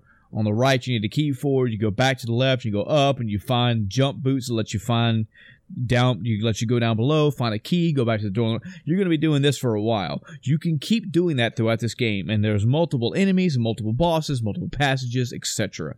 And then you can beat the game, and you'll get an ending, and then that's it. But there is a secret boss that when you beat him, the whole entire castle that you just fought in gets flipped upside down. New enemies, new bosses, new everything pretty much, except for the fact that you're fighting in the same castle upside down. So the terrain looks familiar, but it's also new. And what this really should translate to the audience, what it translated to me at a young age, content. There's a lot of shit to do in this game. Just mapping out the game alone is going to take you a long time. But trying to find every relic, trying to find every weapon, all that stuff, it's just, there is too much to do in this game. And yeah, I've gotten the max percentage at least twice. I think the first time it ever happened, I erroneously gave myself the max percentage because it was something crazy, Chris. Like, I was in this, the maps are like squared off, and I was like up in the top left-hand corner of this square, and I was flying up there as like a bat or the mist, and I was flying everywhere in that area, and I kept pulling the map up, and it wouldn't give it to me. Like, I'd leave the area, I'd come back in, I'd turn the game off, turn it back on, go back. Like, it just flat out would not give me. I'm like, come on, man, I'm there. I'm right here. Just open up, and it never did. For some reason, that never happened on my second time I tried it, but I've been all the way through this game. It does get very challenging, does get very difficult, but, oh, man, it's just fun. It's lots of fun. If you want a quintessential idea of what a Metroidvania game is, this is one of the old school reasons right here. Castlevania Symphony of the Night, equaled by Super Metroid. Period. Clay Fighter 63 and the third. Real quick about this one, I have always had this fond little love for the Clay Fighter series. They are arguably garbage when it comes to fighting games. Their controls are a little wonky. The combos aren't really that good. Like, it's a very bulky / broken-ish fighting game, period. I come to this game for the humor. The combos that they do are funny. They have little spoof things they say for combos. Instead of saying like super combo and ultra combo, they say like itty bitty combo and triple brown Betty combo and lame combo, like stuff like that. It has a humorous charm to it. Maybe not so much today, but it did for me back in the day. Darkstalkers 3. I just want to throw out there that Darkstalkers, a Capcom fighting franchise, is still out there, still doing it. And it's basically a Street Fighter game, but they put monsters in it. You know, there's a werewolf, a merman, a vampire, a Frankenstein, a cat girl, a yeti, and they're still doing it in 1997. Diddy Kong Racing. So this game has a large following and a large fandom, and yes, I have played Diddy Kong Racing, and yes, I have had fun with it, and I wish you had played this game, Chris, just because, and it's fine if you didn't, because the audience can do this, but I've always wanted to hear people that really love this game. I wanted them to try to help me understand why, even though I played this and Mario Kart 64, and even though I feel like there's more that Diddy Kong Racing offered than Mario Kart 64, I still prefer Mario Kart over it. I don't really know how to explain that. I think part of it might be polish. I've watched the game played, and just looking at it, Mario Kart 64 just overall looks like a much more polished, well-done game from a, macro perspective. Yeah. It could be. It could be. I'd have to go look back and find a comparison for what. I don't know if it was the weapons that Diddy Kong Racing had, or I think there were also other vehicles. I think you could race, you could fly. I felt like as I was playing Diddy Kong Racing, whenever I played it, it's like, yeah, this is fun. This is kart racing with stuff involved. Yeah, fun. But if I had the two side by side, I'd always go back to Mario Kart 64. Oh yeah. Doom 64. Oh, man. Really brief. It's a Doom game. It was on the 64. It used an analog stick.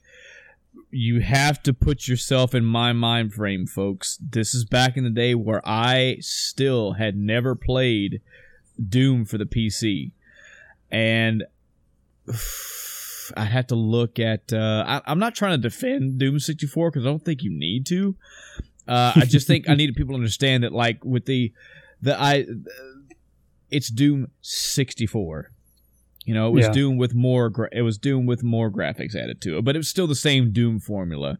Still had the creepy-ish music to it.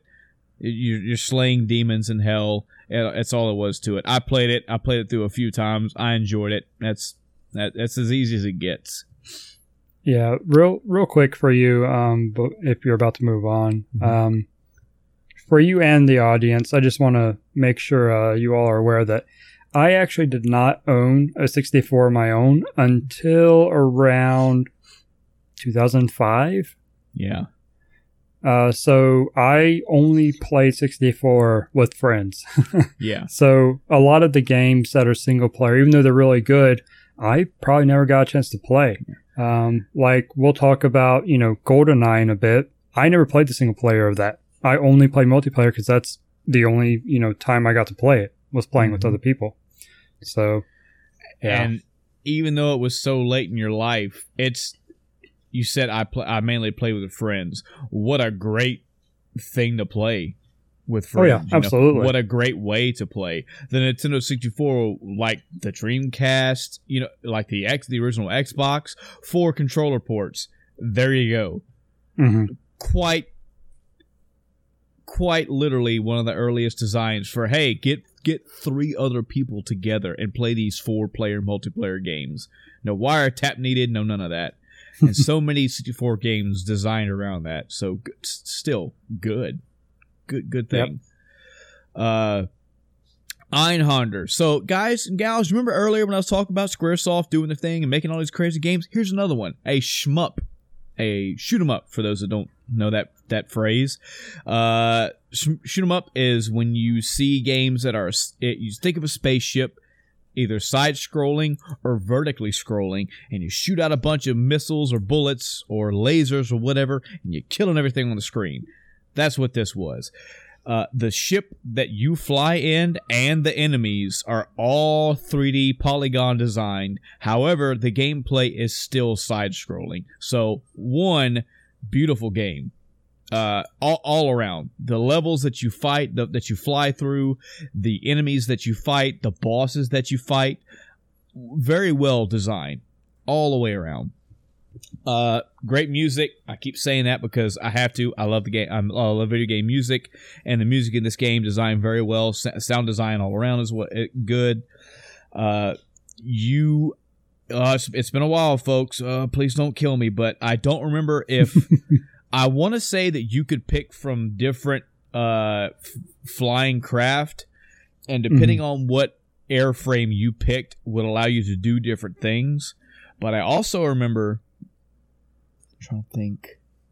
Yeah, I can't remember if it's like maybe whatever you picked gave you the option to have more weapons or whatever, but I do remember there another bonus to this game is there are multiple weapons that you can get, and somehow, whether it's every ship can do this or not, I can't remember, but you can have 2 weapons at the same time. So you could have a machine gun as your top weapon, so it's just firing out just constant bullets in front of you. And on the bottom, you could have like a spread gun that was shooting out that way. You could also swap where these the position for these weapons, so you could be shooting things out of the back instead of in forward, and all of that. Just all around, I've played through Iron Hunter multiple times. It gets difficult like any shmup does, and it gets difficult the farther you get in, the farther you go up on the difficulty. But oh man, just a gem for a shmup game.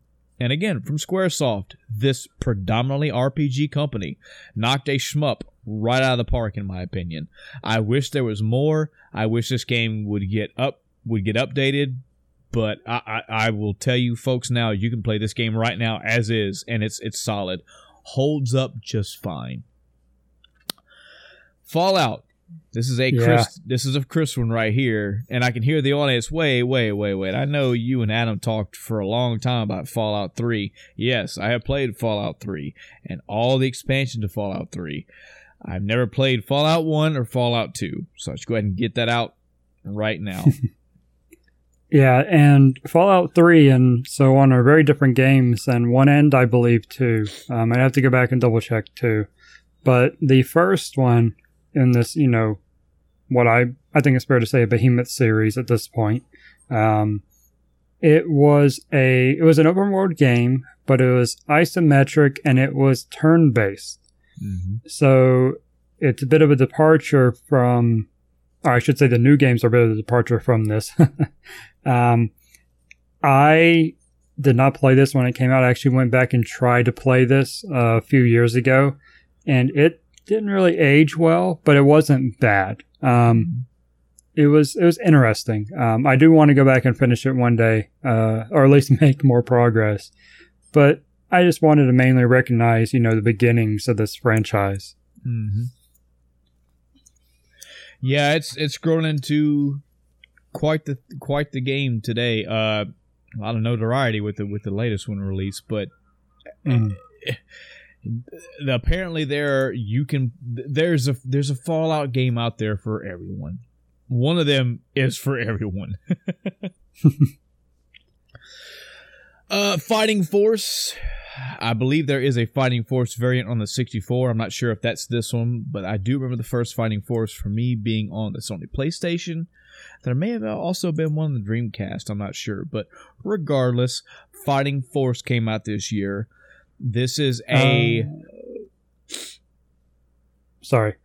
The PlayStation was the first version of it, but they re-released it on Windows and Nintendo 64.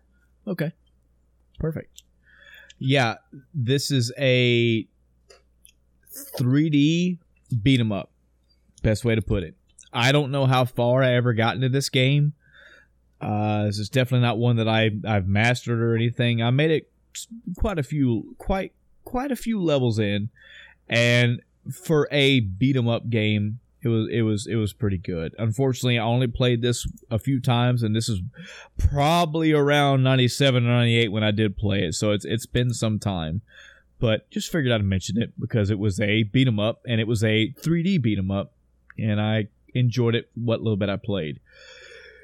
I'm also trying to buy us some time because we got a couple important games coming up, and I mean they're about to come wham bam here quick. Yeah. Number one, I can't believe you played this, Chris. This is odd, but right. Final Fantasy VII came out in 1997. Mm-hmm. forgive us, audience, now for any regurgitation that we're about to get into, because I realize that this is one of those RPGs that we have talked about ad nauseum several times before. But this is the 97 review, and we gotta talk a little bit about Final Fantasy VII. Chris, by all means, man. Oh, man. So, while Lunar was essentially the first real RPG I played, or at least got into, Final Fantasy VII, I would say, was the most impactful RPG I ever played. Just for even at the time, without even knowing anything about the genre, not even talking about that impact, I'm talking about impact to me as a video game player. The experience of it alone, just going through this, experiencing the, story, which was, I can understand some people saying it was confusing at parts, whatnot, but overall, a pretty good story, and the mechanics to it, and how much there was to do. That's just the bare bones statement for this game. The materia system is probably still, I'd have to sit down and think of something to, place above. It's probably still one of my favorite systems in an RPG to this day. It gave you so many possible combinations of things you could do with your equipment having the slots and linked or unlinked, and bonuses depending which one it was, whether it was armor or weapon, and all the mini games. There's just, man, what a game. Yeah. This was. And I realized that the outset, hearing people talk about this game it had to have been unnerving. We're talking about, aside from people that had played, say, Phantasy Star. When you think of typical RPGs at this time, they're typically set in a fantasy setting. Yeah. They're set in yay olden times, and there's castles and princesses and magic and all this stuff involved. And here comes Final Fantasy VII, and in a pseudo way set in I don't want to say steampunk, but a somewhat altered steampunk-ish future. It's dealing with there is a corporation, so to speak, that has this overmind mentality. That's they're the rich on high, and they're dumping all over the poor down below. There's vehicles. There's fucking cars and motorcycles and shit in this game.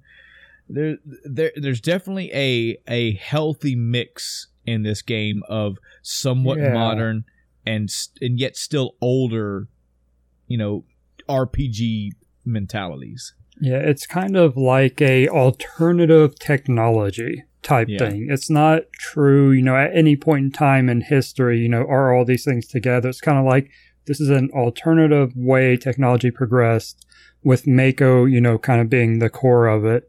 In addition, I'd have to sit down and actually look at the lore of the world a little bit, but I imagine, just in the context of this, and this is just me guessing for the most part, I would imagine this is kind of what would happen if, we start with gasoline, start developing technology, but then we find, Mako, which is better than gas and has so much more utility. What are all the things we can do? So then we start, training soldiers and, creating materia and building cars and technology and all these machines, airships, what have you. All these things are possible with this new material, but it's not, it's not really, I wouldn't say it's too futuristic at all. It's a pretty good balance. So there's that to discuss. There's also the story itself. You're dealing with a character that you're going through the story being fed one thing, and then slowly over time things aren't adding up. Things don't make sense until later the truth gets revealed, and it's like, wow.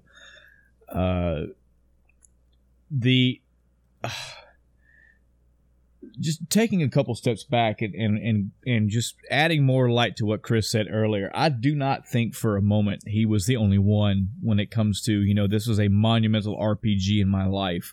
This game, as far as the news, as far as media, as far as the population as a whole was concerned, this is the RPG that it not only put all video games further up on the map, but it solidified RPGs on the map. Mm-hmm. And that says a lot. This was from the commercials to the hype, the popularity. This had people going out and going, what's the deal with this guy and the spiky hair and the giant sword? And for a lot of people, that's all it took.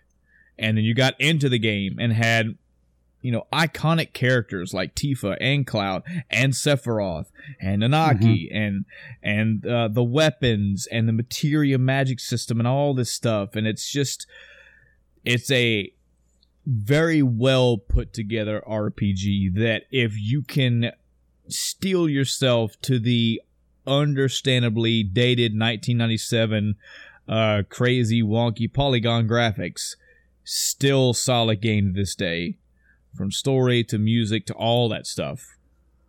I played this game a year or two ago, and that was one of the things that I really harped on, was that I can't believe how well put together this game really is.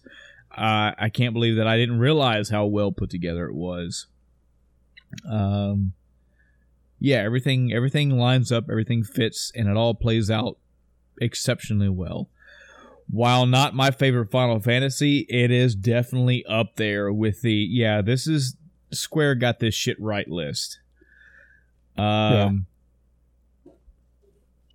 more current news on Final Fantasy VII, for those that don't know, Final Fantasy VII is supposed to be getting a remake, and that release date is question marks. But this is like crack for news. People want this. People have been wanting a Final Fantasy VII remake. And it's coming, and it's supposed to have some various changes to the game as a whole. That those changes have been met with either fanfare or burn the whole house down.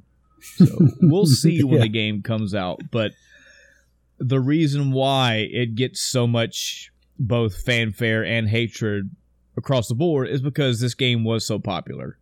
Yeah. I mean, this is the quintessential RPG back then, and it might even still be so to this day. Yeah, I mean, it sets the bar, even to this day, of a lot of standards. Mm-hmm. They found a good formula to mix a lot of good things. Oh, yeah. And if any of our audience, especially those that are RPG fans, have not played Final Fantasy VII for one reason or another, maybe you're just in denial about how good a game it is. I know there are those people out there. As of 2.5 weeks ago, it is now available on pretty much everything. They released the Switch and Xbox One versions. And that's on top of it already being on PlayStation 4, of course, on Windows, of course, Steam, etc. They did release a straight up Windows version, but then they released it on Steam as well. But it's also on iOS and Android. Yep. So you really have no excuse not to play it other than your... Yeah. Massive availability, folks. So you have plenty of ways to try it out. And again, it's not like we're trying to pull the wool over anybody's eyes here, but you do need to know that in case that graphic style butts you right in the face from the get-go. We're talking 1997, and we're talking about polygon graphics. You're going to see characters that look blocky. You're going to see some I can't believe they went with that style.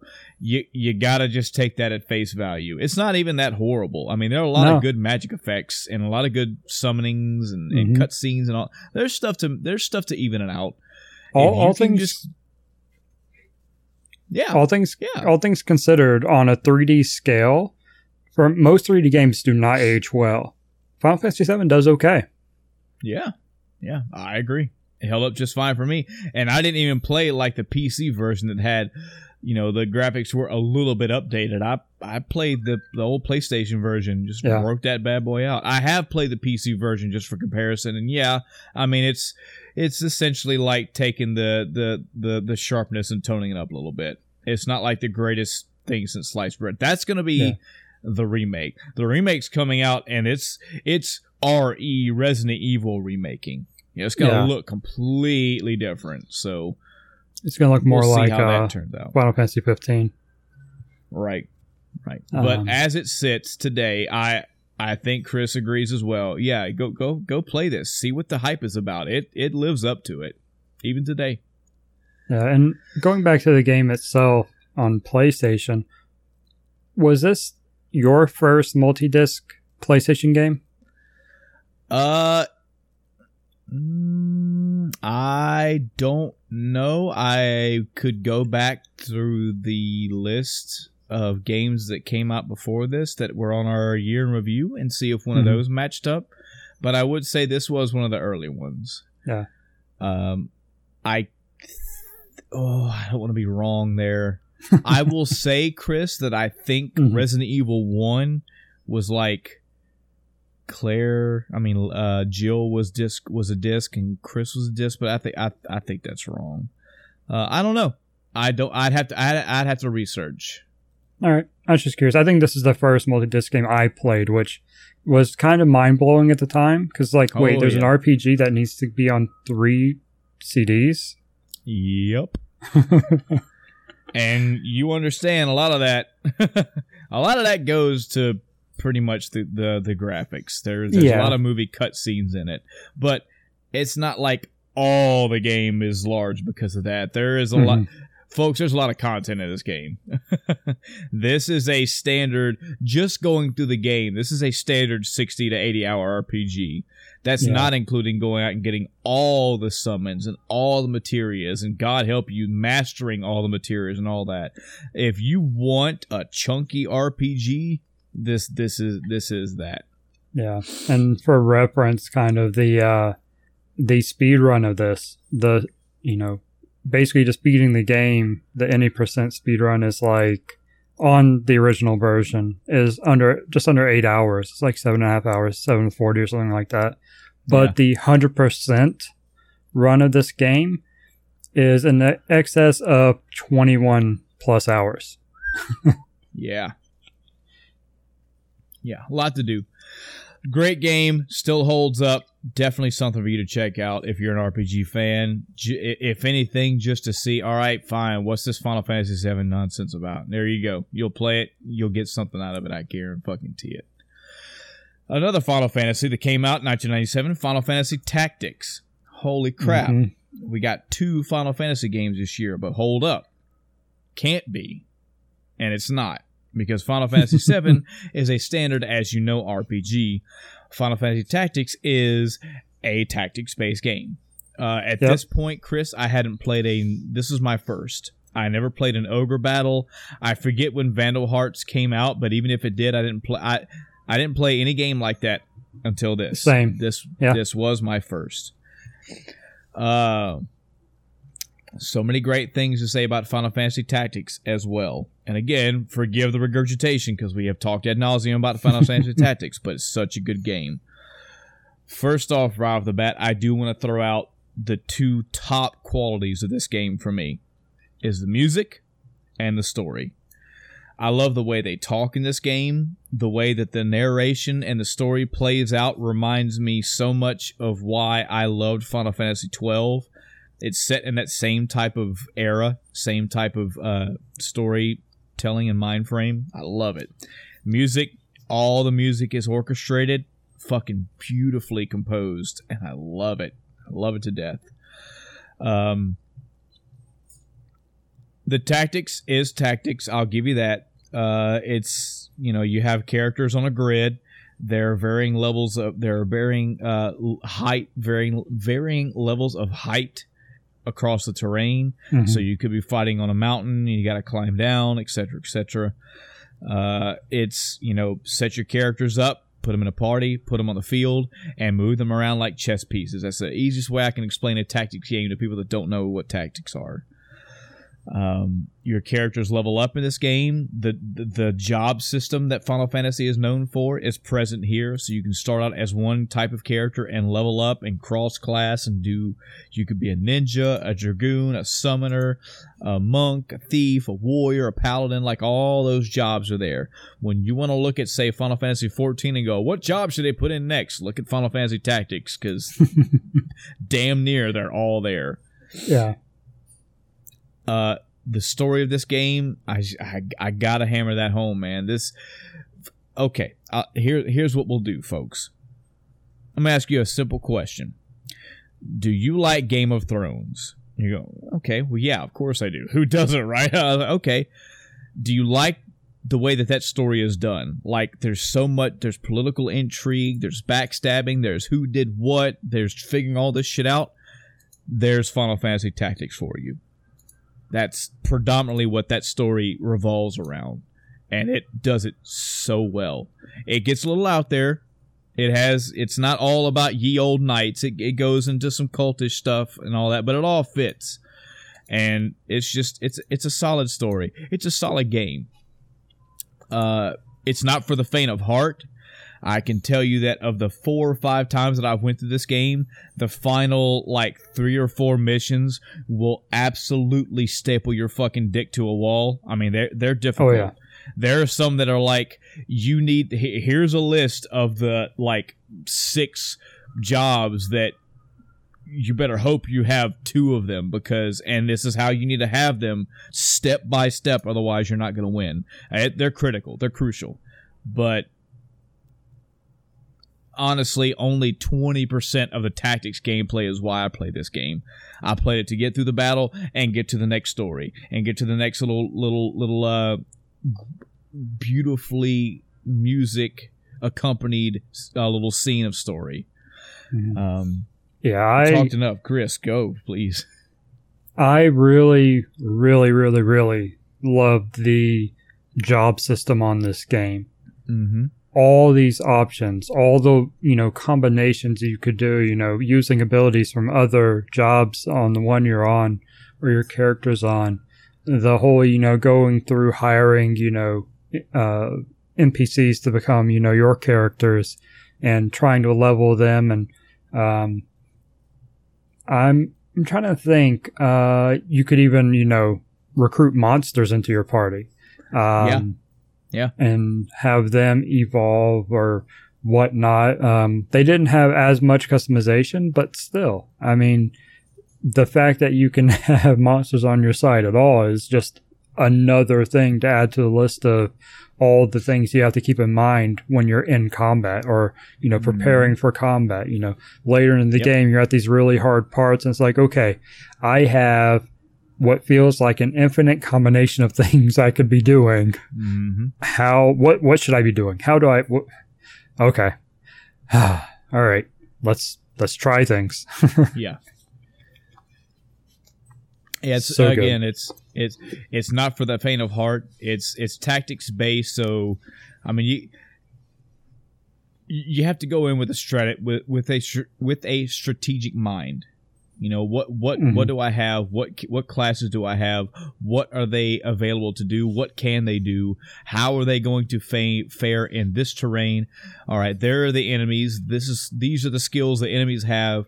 Who do I have that can combat against that? Who do I have that has the best defense against it? Who's going to survive because of them? All these things. That's a lot of thinking when it comes to a tactics game.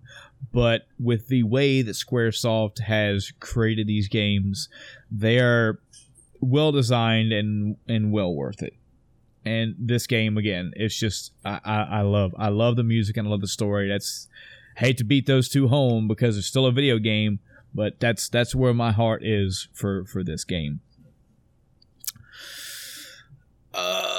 The next on the list, Frogger. This is a Chris only one right here. I mean, I've played a Frogger, but we're talking Atari, so. Mm-hmm. I mean, one behemoth to another, right? Final Fantasy to Frogger. To some people, they are absolutely on the same level. Frogger, a very popular arcade game / Atari. I guess I never played on Atari. I never really played Atari. I don't even know if I played Frogger in the arcade, but I did. I did play Frogger on the PlayStation. And it's just a remake of the, arcade game with updated 3D graphics. Maps were, I want to say they started out basically like classic maps, and then they introduced you to, new mechanics and stuff. Mm-hmm. But it was absolutely a lot of fun. And let's see. Apparently, according to the wiki, it was one of the best-selling titles for the PlayStation. Good. Which that kind of surprises me. I figured it'd be popular, but on PlayStation, not as popular as that. But good for them. Yeah. And real quick, for those that don't know, Frogger is a game where you control a frog and you're like trying to jump across traffic. Mm-hmm. Is the basic version of it. Yeah, simple premise, but yeah, fun. It was definitely fun back in the Atari days. It's one of those Centipede / Space Invaders level of popularity. Well known, simple design, but popular. Next up, since you mentioned Titans earlier, GoldenEye 007 for the Nintendo 64. A quintessential first-person shooter right here. People say that Halo put first-person shooters on the map as far as consoles are concerned. I would say, I could see that, but I will definitely say that crown belongs to GoldenEye. Much like Halo, you're talking about a console first-person shooter, 4 controller ports, so allows for multiplayer. A key difference in the two would be that you could play co-op in Halo. You can't play it in GoldenEye. Yep. But tons of levels to play through in GoldenEye, all varied. Tons of multiplayer maps. I mean, this game right here, this is a first-person shooter kid's fucking childhood right here. Mm-hmm. A young teenager's childhood. The game has, oh man, I'm visualizing the fucking map screen, or the mission select screen right now. I don't want to cheat. I want to say that there are 6, 12, 8. There's like 20 to 25 levels in this game. And the game does a fairly decent job as far as the N64 and polygon graphics and lack of voiceover and all that stuff concerned, at recreating the movie GoldenEye. I'm a big fan of GoldenEye. I love GoldenEye. It's like my second or third favorite James Bond movie ever. So that kind of helps. But you go through missions and you play out the movie in essence. The cool part about it is, so if you were to just select, there's difficulty levels per mission, and if you select a easy difficulty, there's like one thing for you to do. If you select a higher difficulty, there are maybe 2 or 3. Another difficulty, 3 or 4, and then the hardest difficulty is there's like 6 to 7 things to do, and it's all kind of stuff. It's to take out appropriate amount of enemies, do this thing without getting seen. There's control towers around the area. You have to disable the control towers. You have to plant bombs in these specific areas. Talk to this person and get this information at a specific time. Guard this person. Stuff like that. Every mission has multiple difficulties, and the multiple difficulties not only mean more gameplay, but there are more challenges for you to do, more shit for you to do in the levels. The single player game is fucking fun as hell. I've gotten 007 difficulty on that game twice, and that's a lot. Especially the later levels, they get fucking stupid. You're walking around one level that's people could one shot you. Most of the enemies could one shot you on 007 as it is. 00 Agent. That's just a single player. I already had tons of fun with the single player. I can play single player today and have a shitload of fun with it. I still enjoy it. I love it, yes, to this day. People go, wait a minute, how? Those controls are crazy. And I'll tell you, I cheat like a motherfucker. I play GoldenEye predominantly, the 64 version, on an emulator, and I have that emulator set up to where I still use dual sticks, but I have the button. So GoldenEye was played on the 64. For those that don't know, 64 only had one analog stick. If I put a first-person shooter in your hand today and you're playing on a console or a controller, you're going to be looking for those two joysticks. You know, move forward, move back, turn left, turn right, strafe left, strafe right, look up, look down.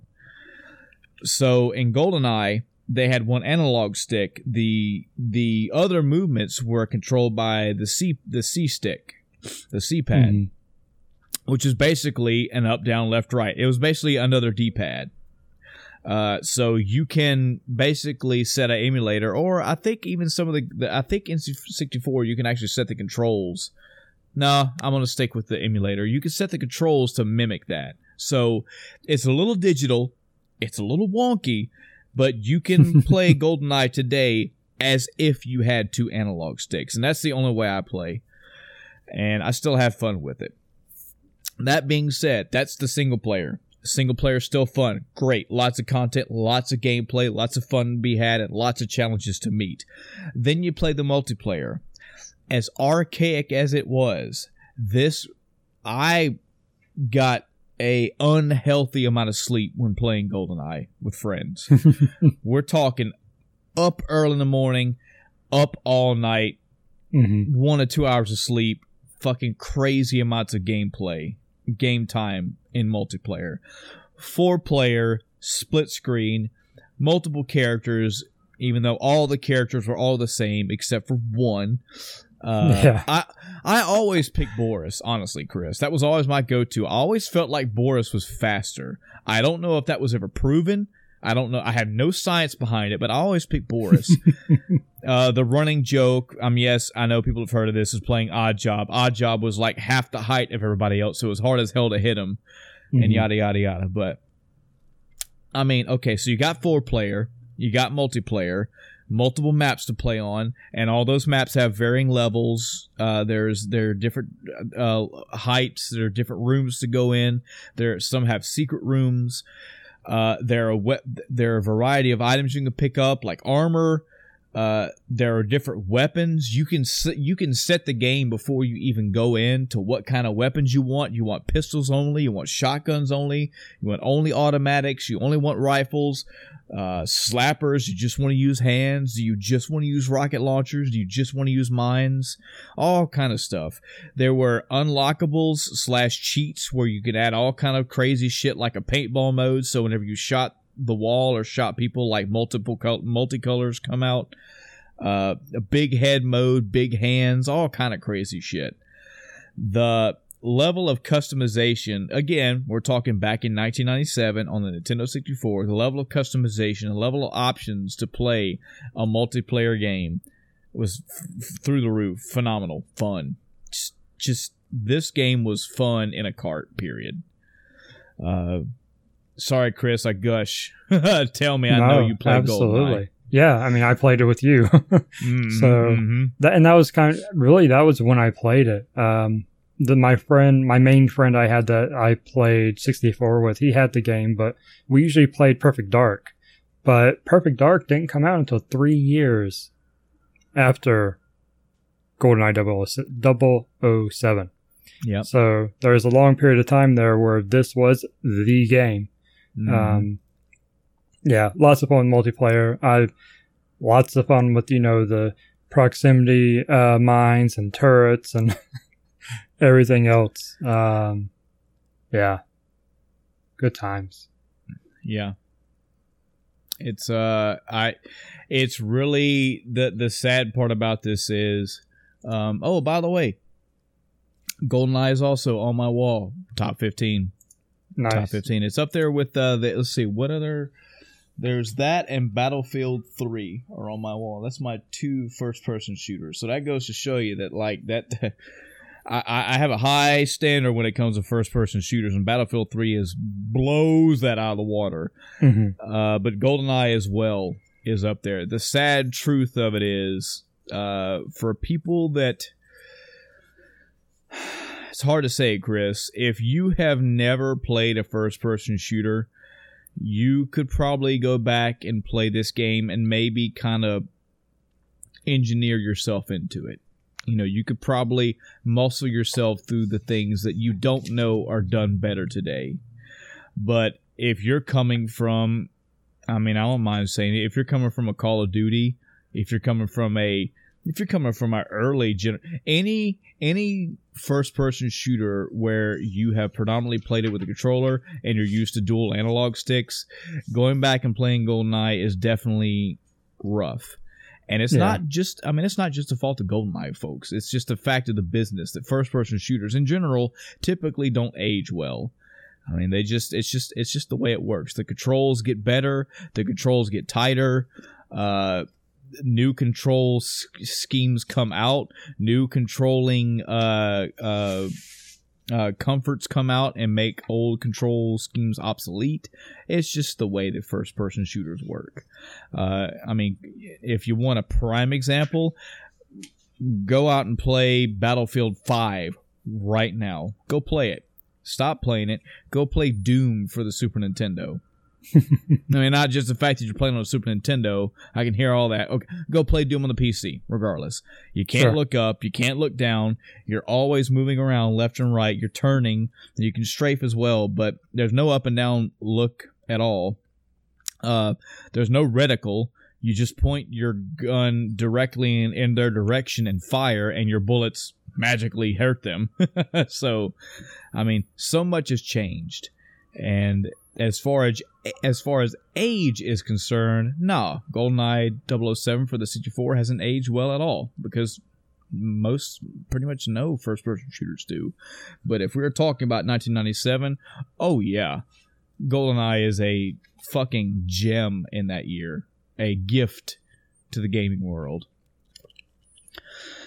Gran Turismo, PlayStation title right here. It's all you, Chris. Yeah, so when you think of racing games, one of the earlier ones, and I don't even know, I think we're past it at this point, should be, for sure, Ridge Racer. That was, one of the first big racing games, same PlayStation era, etc. But Gran Turismo isn't just a racing game. It's a sim racing game or a simulation racing game. What's the difference, you ask? Well, you're not just picking out of like 3 or 4 car presets. This game is based on real cars or similar real cars, I'm pretty sure they were all licensed cars, so they're probably all actual cars, but there may be some, special ones in there. But for perspective, when the PS Classic came out, I did play Ridge Racer, and there were like 4 cars in it. Gran Turismo, the very first Gran Turismo, by the way, has 140 cars. Wow. So you have your pick of what you want to race with. There are only 11 tracks, according to the wiki, which seems kind of small, but I guess for one, maybe that is the case. And this isn't the best one in the series either. This is just where Gran Turismo started. There's a lot of time that can be sunk into picking your car, tuning your car, upgrading your car, etc. That makes this, such a leap from your standard racing game. And I'll talk about Gran Turismo a lot more when we get to the second one, because that's where I put all my time in the series. But this is where it started. Right.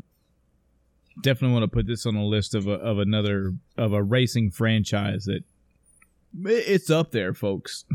And it's go ahead. It's rated as one of the highest video games of all time. It has a 95% across all the publications back then. I don't know how updated those are, or how, what time frame that encompasses, but 95%, that's yeah. So next on the list we have Grandia. I didn't put this down because I don't feel I've given enough justice. I've played probably the first hour, 2 hours of this game, and I put it down. I played this, I think it was last year I tried playing through this. Maybe it was the year before that. I feel like it was last year because I remember talking to you when you were on here. But yeah, it's just it didn't capture me right away, immediately right away. It could have been one of those games where I got to give it some more time, but I didn't. But my Grandia is definitely Grandia 2. So I try to go back and play this one. So for perspective here, folks, I played Grandia 2 on the Dreamcast when it came out.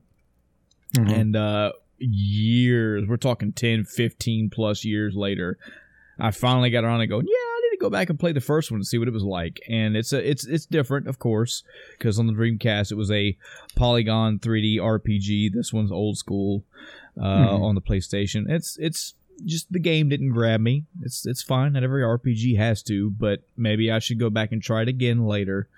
But this is definitely another Chris game as well. Well, barely. I threw on the list just to talk about it briefly because I feel like I saw some amount of Grandia. I do have Grandia 2, which I didn't even know I owned until I started looking at something for Dreamcast related. I think we're doing a Dreamcast list. I was like, oh, I own this game? The second one, I mean. I feel like the first one's familiar, but I look at like screenshots and I'm like, I don't know. I don't remember anything. Well, that's fine. It can be a placeholder as well. Unfortunately, the Grandia series didn't go too far. I know of Grandia 1, 2, and 3. There may be some other ones, I'm not sure. But yeah, I came into the middle of that pack. I came in with Grandia 2 and had a damn good time. Yeah, well, just a little nod to Grandia. You're there. We see you there. The Grand Stream Saga, I played through this game one time back in high school, Chris. So again, we're talking fucking 2 decades ago. A friend of mine got it out of the blue, played it, beat it, let me borrow it. I went through it. I wish I could tell you a lot about it. I unfortunately can't because of the time, and I've only played through it once.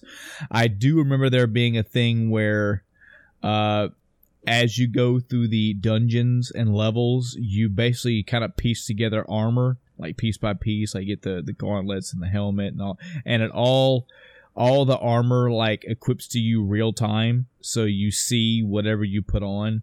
And I thought it was interesting going through the levels and like getting new armor and seeing what they look like. I don't remember anything about the story, unfortunately. And I don't remember much about the game at all. I just figured I'd mention it. This might be one where I would go back and just see, like, what the fuck did I play? Because it felt like a standard 20, 30, 40-hour RPG. And the only thing I remember is the armor. It's bad. Bad me. Yeah. But could be bad on the game. It could be one. I mean, I just kind of went through the game. It might have been just a by-the-numbers RPG and it didn't have enough to stick out. So it could be a bad game. Who knows?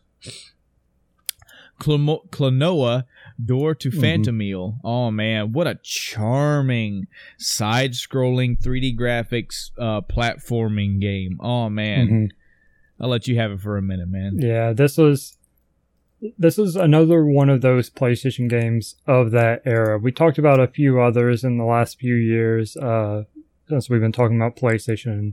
You know, this kind of generation. It was just hey, we don't have to be this, what's the word I want to looking for? It doesn't have to be this edgy game. It doesn't have to be this serious game. It doesn't, we can take a step back and do something fun, probably a, good comparison to how like Mario is just a fun platformer, there's no real seriousness to it, despite the story. And I feel like Klonoa is a similar thing. It was just a fun little platformer. I couldn't tell you anything about the story because I just played it because it was fun. Yeah. What about you? I borrowed this game back in the day. I want to say from you. Probably. I could be wrong. If I forget who, but I remember playing it, and I have not beaten this game all the way through. I feel like I have played like the first 4 or 5 levels of this game numerous times. I've never just made it all the way through, and I don't know why, because like I said, this game is charming. It has good graphics, it has good music, it has cute little sound effects. Everything about it is like, yeah, this is a solid platformer. And the idea of you grabbing an enemy and flipping off of it or throwing it places. It adds another control to it that I like. Not the first game that did that this year either, or not the only game this year that had that control scheme, but yeah, just all around. There are several Klonoa games out there. I think it's had a remake here and there as well. So definitely a game to try out. Yeah, I'd recommend it today. Just a time note here, Chris. This is so crazy. We're 2:20 in, and we're about halfway. About halfway, a little over halfway. Yeah, I'll say over halfway. It's just, oh man, a packed. Now, here's the thing, though, Chris. Let's be real about this now. It is packed, but it's also packed because you and I have played a lot of these games. You know, a year could be packed. Let's just shit out a number here. There could be 300 games that came out in 1997. And there may be 300 that came out in 1998. It's just so happened we played like 40 this year. Maybe next year we only played 20. It's just 623 on the list we used. Gotcha. You see that, folks? That's how you are actually somebody right there. But yeah, it just could be that there's 40-something games in here. We played a lot this year. Maybe we didn't play a lot in the next year. Who knows? But I like this. I like that there's a lot of games that came out this year that we were interested in. It's good stuff. Marvel's Superheroes versus Street Fighter. This is a fighting game, arcade, PlayStation, I think Dreamcast as well. This is when Marvel and Capcom were starting to team up hot and heavy, man. Getting a lot of these games with the Marvel license and the Capcom licenses together. And I played this game a little bit in the arcade. I played it mostly for the PlayStation. It's sorry, it goes to the fighting stuff again. Once I unlocked or did whatever, I kind of moved on. But I mean, it was a game where I could play as Wolverine and Ryu on the same team. Loved it. Had a good time. Enjoyed it. Mega Man Legends. Yes. So, I have mixed feelings about this, Chris, and I don't fucking know why.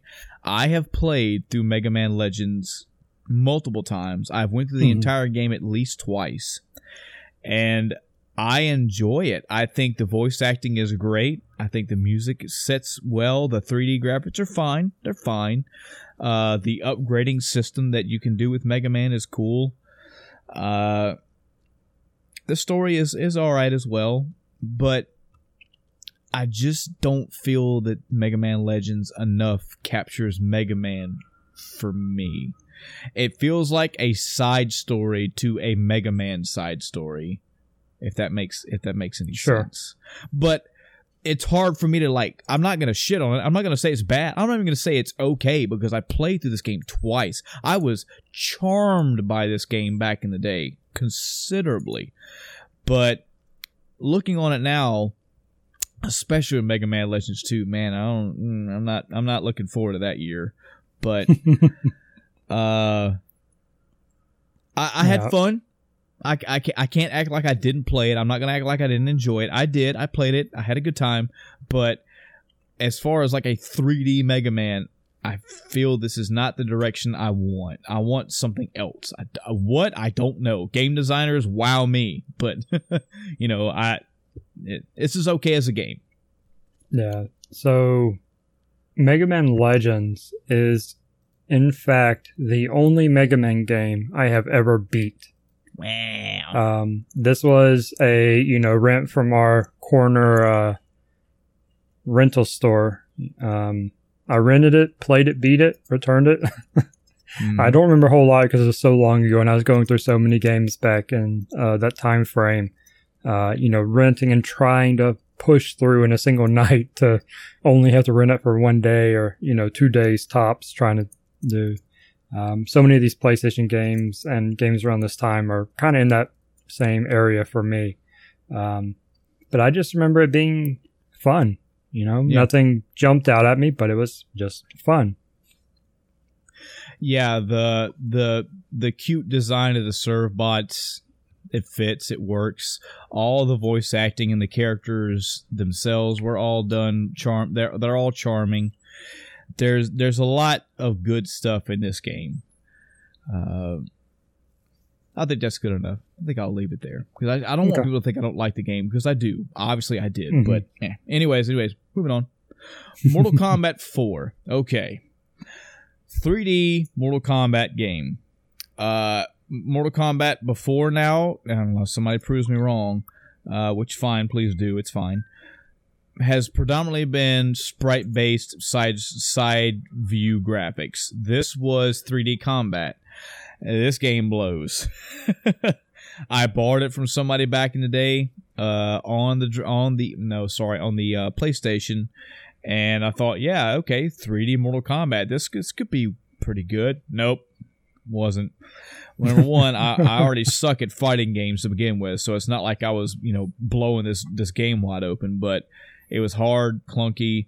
The fatalities sucked. The moves sucked. The 3D, this transition to 3D was just not that good at all.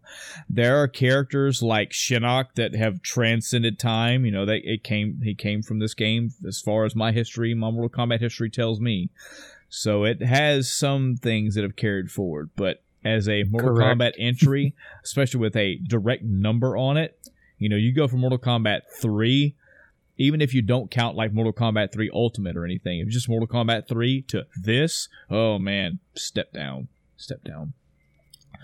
Another Mortal Kombat that came out this year, Mortal Kombat Mythology Sub-Zero. This is a Nintendo 64 title. It may have came out for another system or two. I'm not too sure. But PlayStation, the one that I played primarily. Yep. The one that I played it for was for the N64, and it is a side-scrolling platforming action-ish game with featuring Sub-Zero as the main character. I think that there were some story scenes in this, or cut scenes. There was a story to the game. I don't remember the story at all. I remember the controls in the game were a little off. Not exactly the greatest platforming game in the world. If anything, this was a sound testament that, hey, if you want to make a Mortal Kombat game, guys, just keep it fighting. Yeah, all that aside, sure, Mortal Kombat's a fighting game. When I saw this game, I wanted to play it so bad, and I never got a chance to. I might actually go back now and play it. This has refreshed that desire in my mind of wanting to go back and play it, because I never could as a kid. Yeah. I want to say this game has been speedrun on GDQ before, and I know there's got to be a speedrunning community around it as a whole, but being the I don't want change asshole kid that I was, I had a friend, actually the friends at next to my grandmother, that had all the 64 games. They had this game, and I always brushed it off to the side.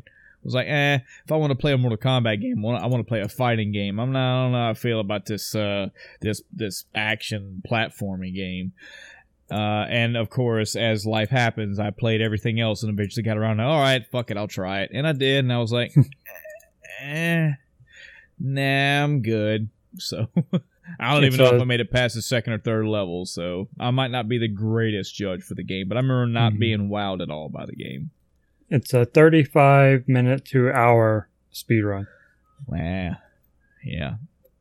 So if that's a speed run, it may be about a 2 or 3 hour game at the most. In any event, the controls are where it's going to be at, and I was like, meh. NFL Blitz, of course, folks. I don't play sports games at all. You skipped 2 games. Did I? Mischief Makers. How did I do that? I skipped 3. Okay, let's rewind this tape. Yeah, you did. I know why. I scrolled my screen down too far. Okay, I blame you, spreadsheet, Google Docs, whatever you are. Holy shit! Thank you, Chris. I needed that because I skipped over my my second favorite Mega Man of all time, Mega Man X4. Oh man, this game is so fucking good in the Mega Man franchise. So I want to take people down a little trip here. Okay, you're playing Mega Man X.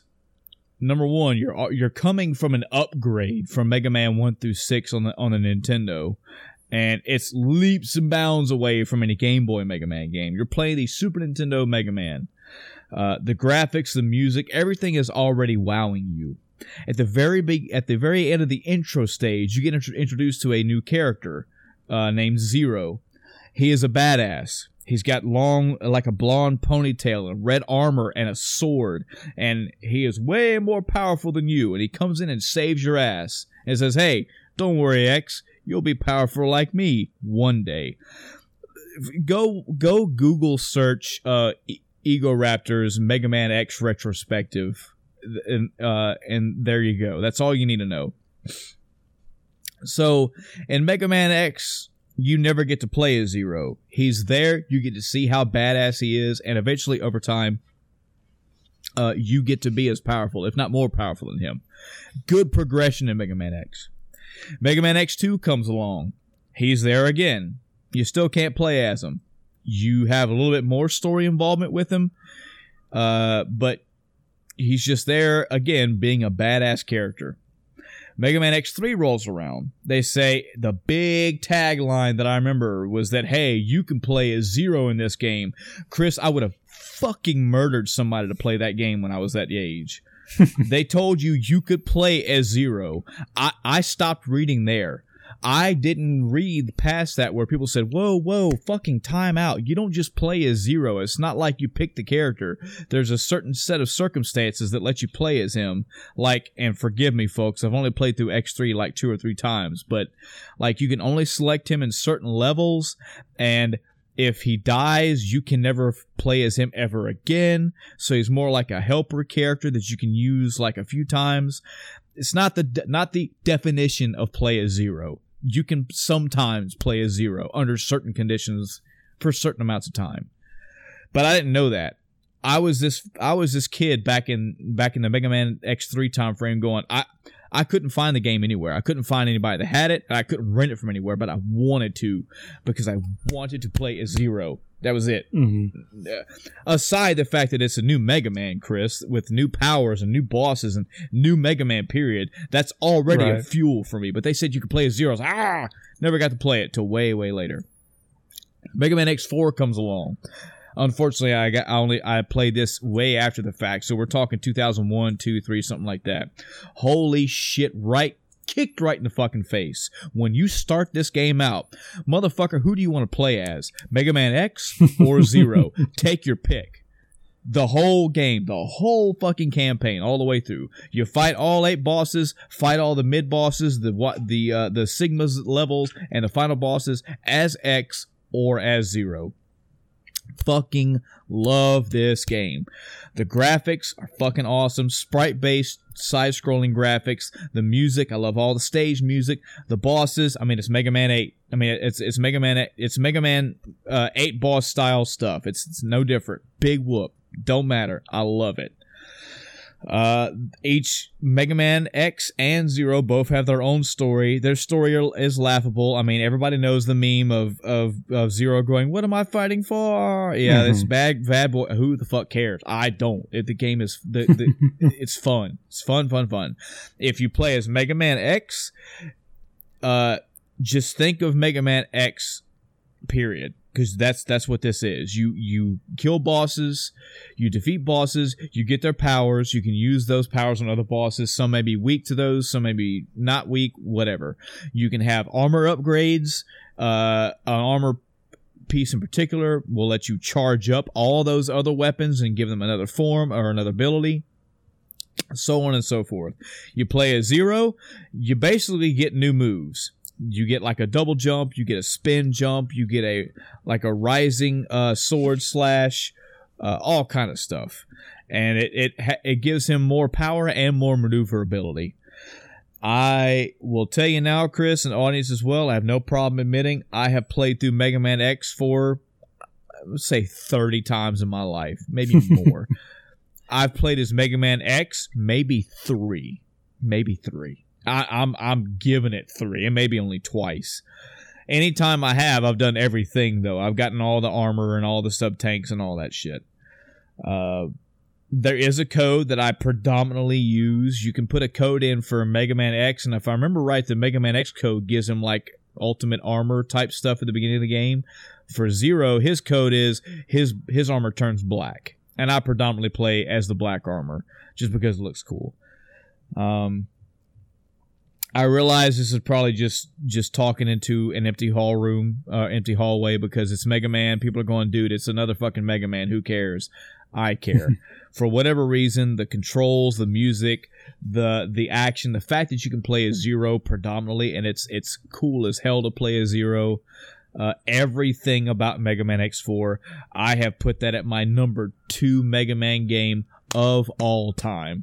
I can go play this right now and have a fucking blast. I love it. And yeah, it came out in 1997. Can't gush enough about it. I really can't. So audience, if you remember earlier, I was talking about Klonoa, how one of the mechanics is you can grab an enemy and then throw it somewhere. So we have a game for the 64 called Mischief Makers. Kind of the same premise. It's a side-scrolling action platformer.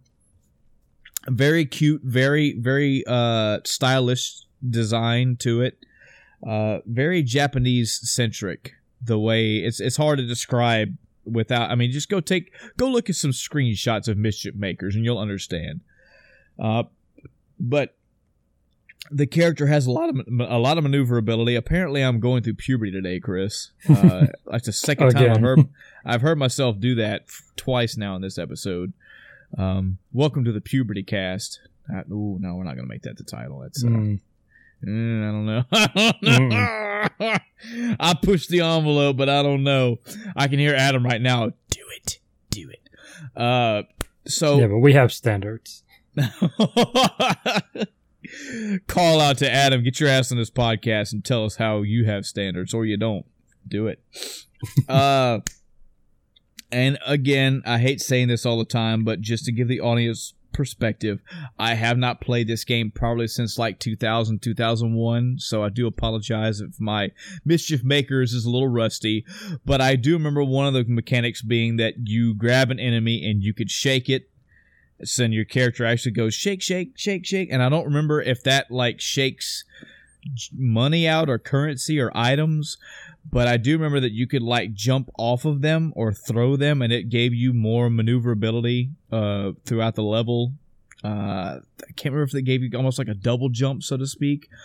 But just a fun game. It's a side-scrolling platformer type game, so I do believe it holds up to this day. So please, if I'm butchering how this game is, which I know I am, go out and give it a try. Find it on the 64, however you can find it. It's still worth playing through to this day. Definitely a what the hell is this game about? And I played it and went, oh, this is actually very fun. It's up my alley. It's a platformer, so cool. And then another game, oh man, what a fucking what the hell premise that turned out to be way more fun than I thought it could be. Oh yeah. Monster Rancher. I played this one for the Sony PlayStation. Chris, you do the honors, man. Oh man. This is for non-RPGs, this is probably the most time I put into a non-RPG in the PlayStation era. The premise of this game is that you are raising and, breeding and fighting monsters. Now, while that in itself is a, pretty fun mechanic, the real big thing to this game is where you get the monsters. So you don't just go out and find them. You actually go to a shrine to summon them. But you summon them using CDs from not this game. I mean, you can use the game, but you always get the same thing. You can take any other game, any music, CD, etc., and get a monster from it. There are, let's see, about 15 basic monster types. And then there are another 9 rare types. And then you can have primary and subtypes of them. So I went through, my parents had a lot of music discs. I actually went through and started, making a list, because spreadsheets weren't a thing back then, making a paper list of every disc in their collection and every monster it gave me, going, all right, this is the disc I want to use. All right. Yep. And it's it's such a gamble, and there's no like pattern to it. Mm-hmm. Yeah, I was the same way, man. I had a notebook. I'd grab a disc. I'd write the disc title down, and this is what I got. If I'm not mistaken, Chris, another part why this got even more crazy is that in order to get certain monster types, you could hope there was like a super like I'm just gonna shit something out here. If you wanted a black dragon.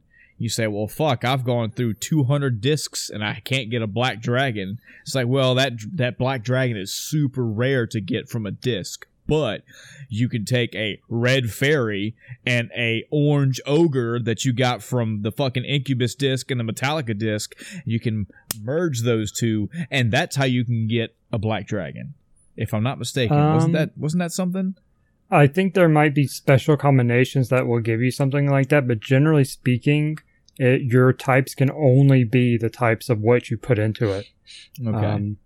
There might be a couple specials. Yeah, there might be a certain combination that gives you like a dragon type or something, but yeah.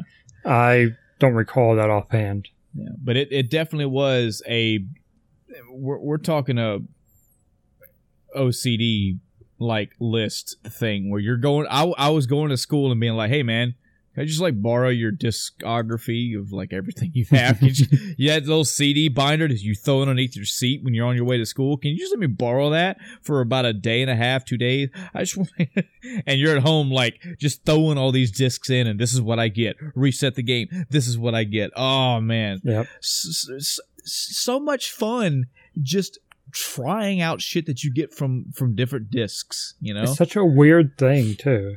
Yeah. That you wouldn't even really think about it. And then there were special discs too. You know, a lot of times, like if it was a Christmas music CD, it would recognize that and actually give you a Christmas themed monster. Yep. little charming things put in this game. And yeah, and you get your monsters, you can level them up, you can fight them, you can feed them and raise them and have all sorts of effects and yada, yada, yada. Yeah, just...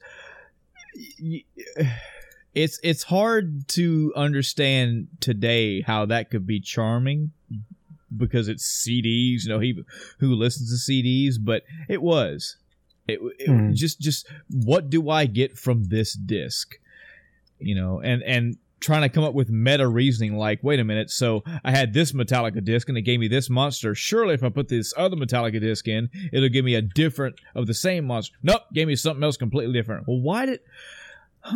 It's... Oh, man. Way too much fun with this game. And there are, to this day, communities still built around making a list of like every CD in existence. Wow, really? Coming together as a community. Yeah, I stumbled across someone that's actually speedrunning Monster Rancher, and the way they were speedrunning was basically, you know, beat the S Cup, you know, tournament or whatever was the goal. Right. So there were always people experimenting with discs to try to find one that gave a better monster for this purpose. Wow. Archiving monsters in Monster Rancher to this day. That's... Yeah. God, I love video games, man. I love this shit. 20 years later, still go at it. and there are multiple Monster Ranchers, by the way. There were several out there, and they all... I didn't even know that. Yeah. They were all pretty much on the same premise, too. You know, you put X thing in, and it gives you a certain thing, and, you know, good luck. We'll see what you get. Love it. Simple premise, lots of fun. Way more fun than I thought I would have with that just on the outset. So, yeah, those are the three that I missed over. Sorry, games, especially you, Mega Man X4. I do formally apologize for that game. NFL Blitz. Whoa, Michael, you don't play sports games. You're right, I don't. But you can't not talk about NFL Blitz. To me, that's almost equivalent of not talking about like NBA Jam. This is a football game, very arcadey in nature. The first time I ever played an NFL Blitz wasn't in the arcade. It was on the 64. And the main takeaway from this is like after hits. That's what a lot of people know this game for, is that you could tackle, but then you could have more people jump and pile on top of them. And, you know, they're tackled, they're already down, but you can hit them again, basically. And it was pretty fun. I don't know shit about it because I don't know shit about football aside from the basic understanding. So just the idea of tackling somebody and having like 4 other people on my team just jumping on top of the dude that was down is pretty fun. Oddworld, Abe's Odyssey.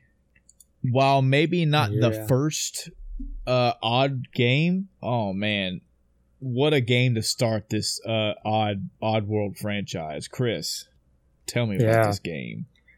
So Oddworld is kind of unique. First, if you have a humanoid character, but he's definitely not a human, he is a Madokan, and they're almost kind of alienish in look. They're tall, gangly things, and the whole premise is essentially you're trying to leave this place while saving as many or as few of your brethren as you'd like. And you do this via a lot of crazy platforming and setting up of things, and you get some abilities as you go through, and it's so unique in how it functions, you know? Mm-hmm. You're not just, platforming. You're not just getting from point A to point B.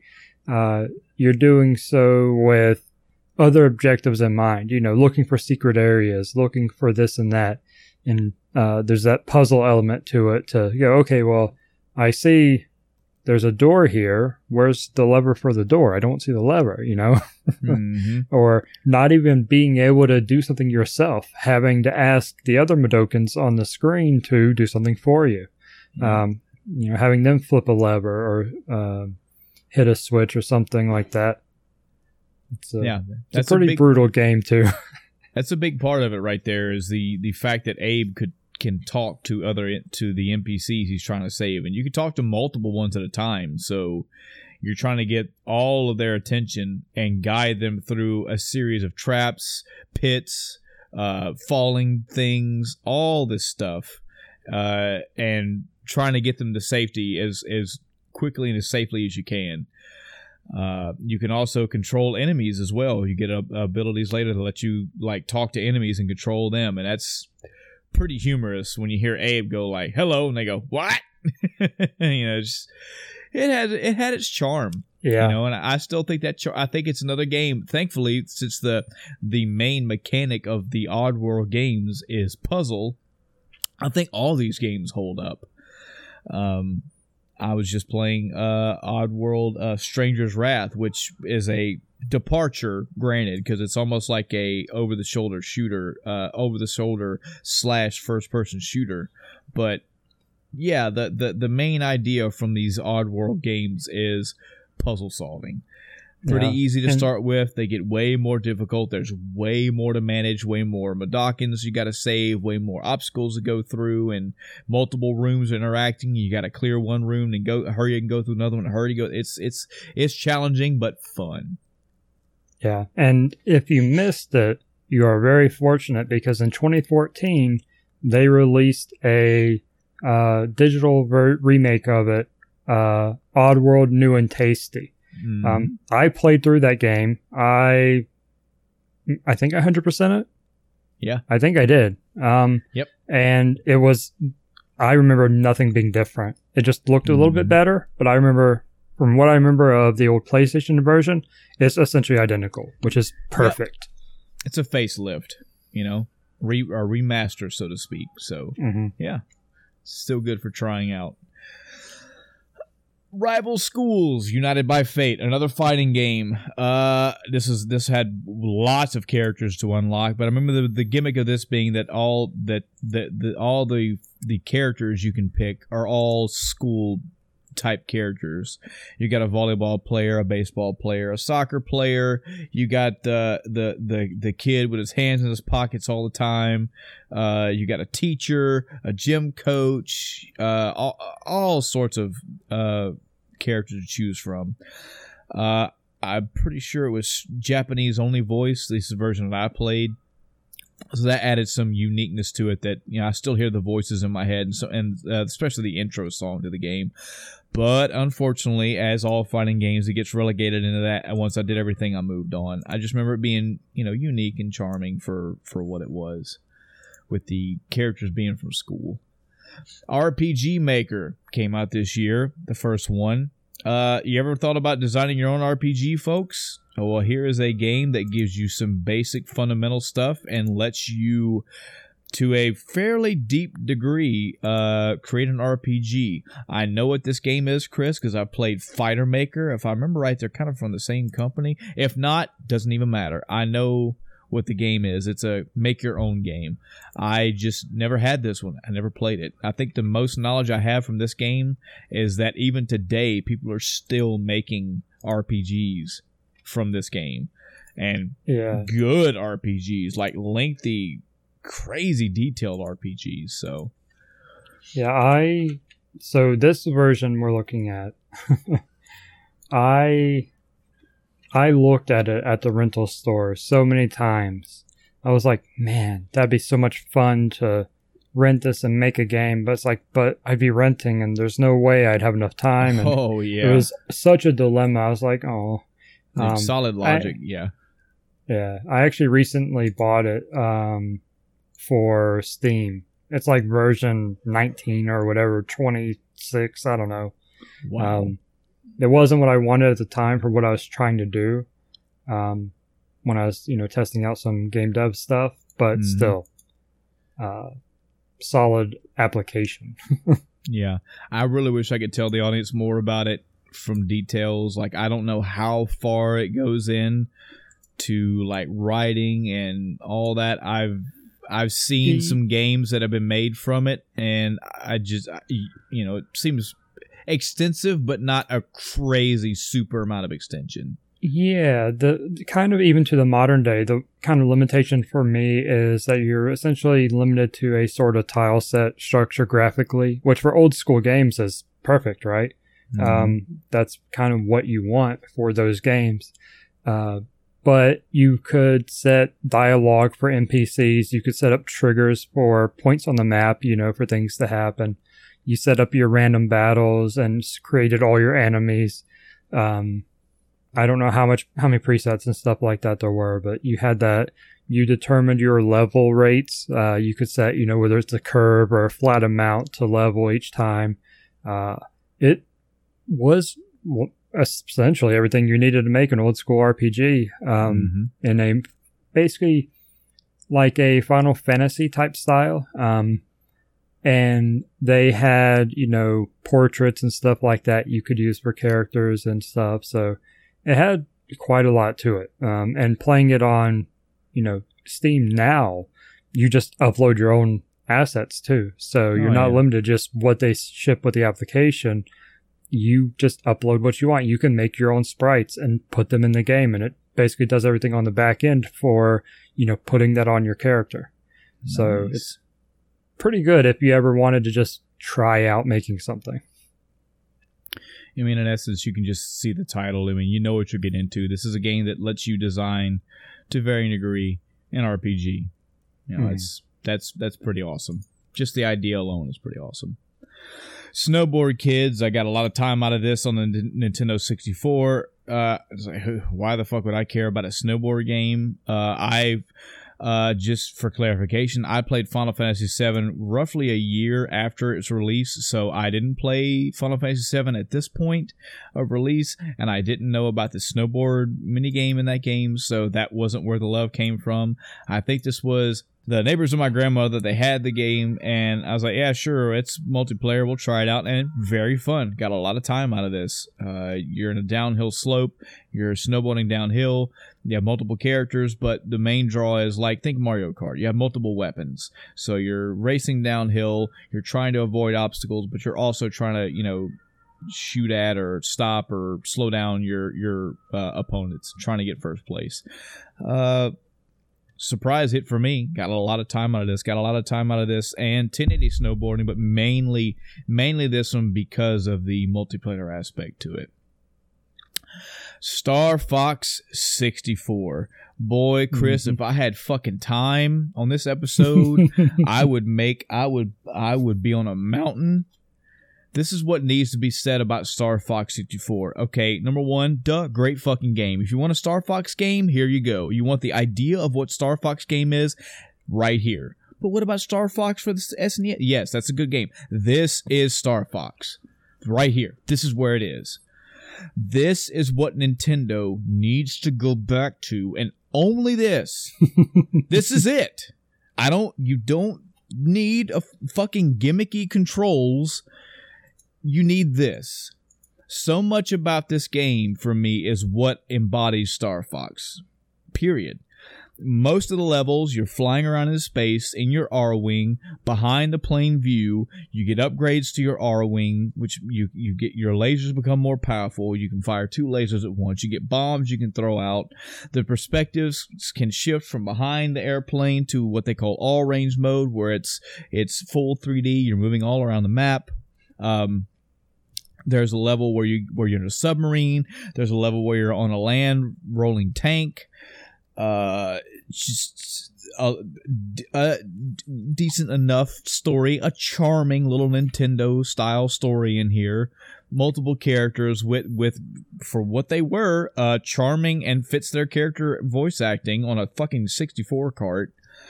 It has multiplayer. The multiplayer is pretty good, but it's just with the amount of levels, it gets kind of stale over time. But the multiple branching paths in this game, this is Star Fox. This is what needs to come back. If they could take this game and they could add 5 more branches and like 30 more planets and 3 more submarine levels, 3 more tank levels, just keep this charm to it and keep this type of design, they would be golden.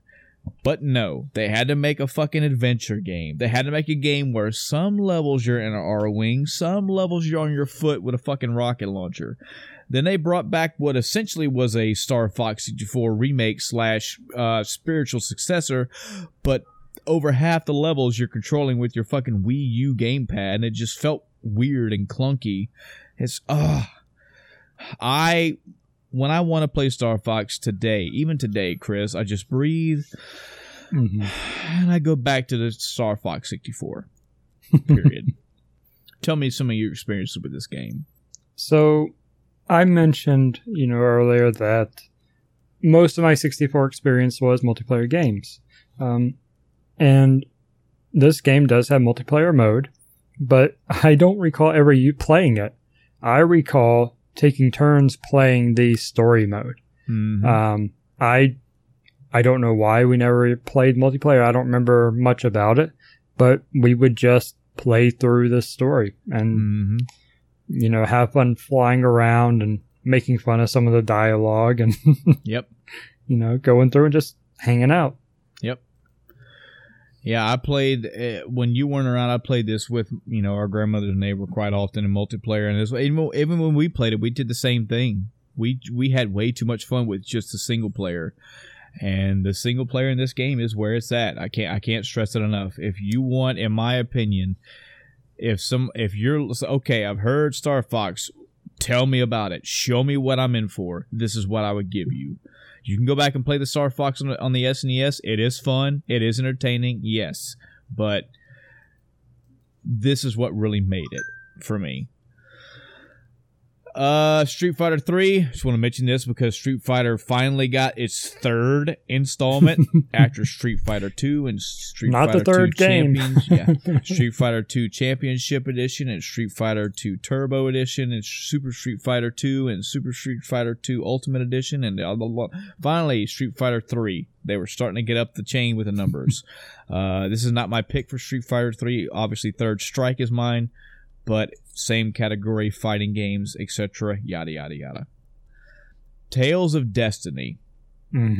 I played this game back in the day, Chris. I want to say I borrowed your copy. Yep. And I made it so far in this game, and I got stuck in a castle. I was stuck in this castle in real life for, felt like over 2 weeks. Now, just so we understand, audience, this is not like I had an hour or two and I said, fuck it, I give up. This is me coming home. I'm going to really lay some details out here, okay? This is me coming home from school at about 4:30 in the afternoon, starting this game immediately, because fuck homework, right? Playing this game, if you take out, bath and dinner and brush teeth and shit like that and piss breaks, all the way till 10, 11, 12 o'clock at night, and then do it again the next day. And then playing for, from 6 o'clock in the morning till 11 o'clock at night on the weekend. I was stuck in this one fucking palace or castle or whatever for over 2 weeks. And finally just said, I fucking give. I didn't have a guide. I didn't ask anybody. I didn't have any help. A Game Shark wouldn't have done any good, even though I had one. It wouldn't do any good. If you can't solve a puzzle unless you have a code that skips a fucking castle, you're done. Mm-hmm. So, I put this game down a long time ago because of that. I did play it recently, 2 or 3 years ago, and made it pretty far in, but I think I got sidetracked. Great game. Oh yeah, great RPG. It has standard RPG fares that overworld view, top-down overworld view. The battles are pretty unique. The battles go side-scrolling, and you're on a 2D plane with your characters shuffling left and right. They can control automatically on their own or manually with some pretty good AI, and you just gotta kill the enemies on screen, and you'll gain experience and gold and level up like a standard RPG. But it's not just attack magic item. It's move your character around, do moves, do things. Yeah, this was my first Tales of game. I didn't even realize it was a series for the longest time, and it's one whenever I hear about it, I at least throw it on my wish list, and I have a backlog of these to play through. Oh yeah. I've started a couple others, but haven't finished any besides Tales of Destiny. Yeah. This was another one of my go-to RPGs back then. I would sit there and play it. I have a very specific memory of this game. I don't know if I talked about this. I might have talked about it on the podcast before, but I played this game through a hurricane. Oh, wow. I think we even lost power at one point, so I was playing on generator power. But I sat there playing through it while there was a raging storm around me. That was what I did. Because, there was no school, there was nothing going on, so I just sat there and played this game. Good. I don't even remember a whole lot about the story, but I remember enjoying it. It was really that side-to-side combat that really drew me to the game and kind of stuck me to it because it's so different. It's so unique.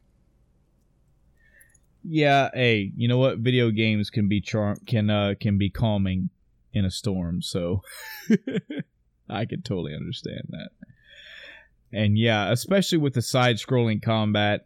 I mean, it's standard fare for most everything else, folks, but that combat is really unique. And the puzzle, the reason why people are saying, wait a minute, stop, you were stuck in a castle, what, you couldn't find the fucking door? Well, there is a hefty amount of puzzles in Tales of Destiny. Think of Wild Arms if you want a comparison. Lots of level design that revolves around puzzle solving, and plenty of puzzles in that game. I do wish to go back into Tales of Destiny and start all the way from scratch and go through that game in its entirety. That was my plan a few years ago. I just got severely sidetracked. It's unfortunate because I was enjoying that game. It is fun. It is enjoyable even to this day. Yeah. Tekken 3, I feel like I should talk about Tekken 3 more than any fighting game on this list because as far as the PlayStation era is concerned, this was my top pick for a PlayStation game. This fighting game, sorry. This is my quintessential Tekken game from back in the day. I'm sorry, let me scratch that. Tekken Tag Tournament's kind of my pick, but I like Tekken 6 and 7 as well. Whatever. This was my first Tekken. That's what I meant to say. I had a friend in high school that very much into fighting games. He played a lot of Tekken, played a lot of King of Fighters. Really wasn't too keen on Street Fighter stuff, but love Tekken and love King of Fighters. And he had Tekken 3, and he was like, "You've never played a Tekken game? Well, here, take this one home with you." And he let me borrow Tekken 3. And 3D combat, the music, the graphics, the combo systems, even the silly freaking mini games like the volleyball and the side-scrolling action beat-em-up style game. I had way more fun with Tekken 3 than I've had on pretty much any fighting game for the PlayStation period. As all fighting games, it rolls into the same category. I didn't have anybody to play against, so once I unlocked everything, I kind of moved on. Once I got some combos down, I moved on. I will say that the ending cinematics for Tekken 3 were pretty cool. Point of fact, Brian Fury had one of the coolest fucking ending sequences I'd ever seen for a fighting character. He's running down an alleyway and getting shot at by some soldiers or something, and a fucking tank shoots at him, and he jumps on the tank and rips the top of the tank off and throws it at the fucking guys. And his laugh, that I copied that laugh and still do that laugh to this day. I always picked Brian as the character to play as, and I know like 2 combos of his, but I suck at fighting games, period. So I never got good, but I always liked his character. I also, point of fact, I didn't realize till almost Tekken 4 or 5, not even directly related to that game, but just from lore, I didn't find out until then that apparently he's a zombie. So crazy stuff. Tomba, Chris, I played Tomba. I played a few levels of it, but you are far better equipped to talk about this game than me, so please. Oh man, what a fun random ass game. So Tomba is a side-scrolling platform puzzle game. Sure. I have never beat it. In fact, it's one of those that's on my list. I have to go back and beat it because it's so frustrating that I never managed to do it. And it wasn't for lack of trying.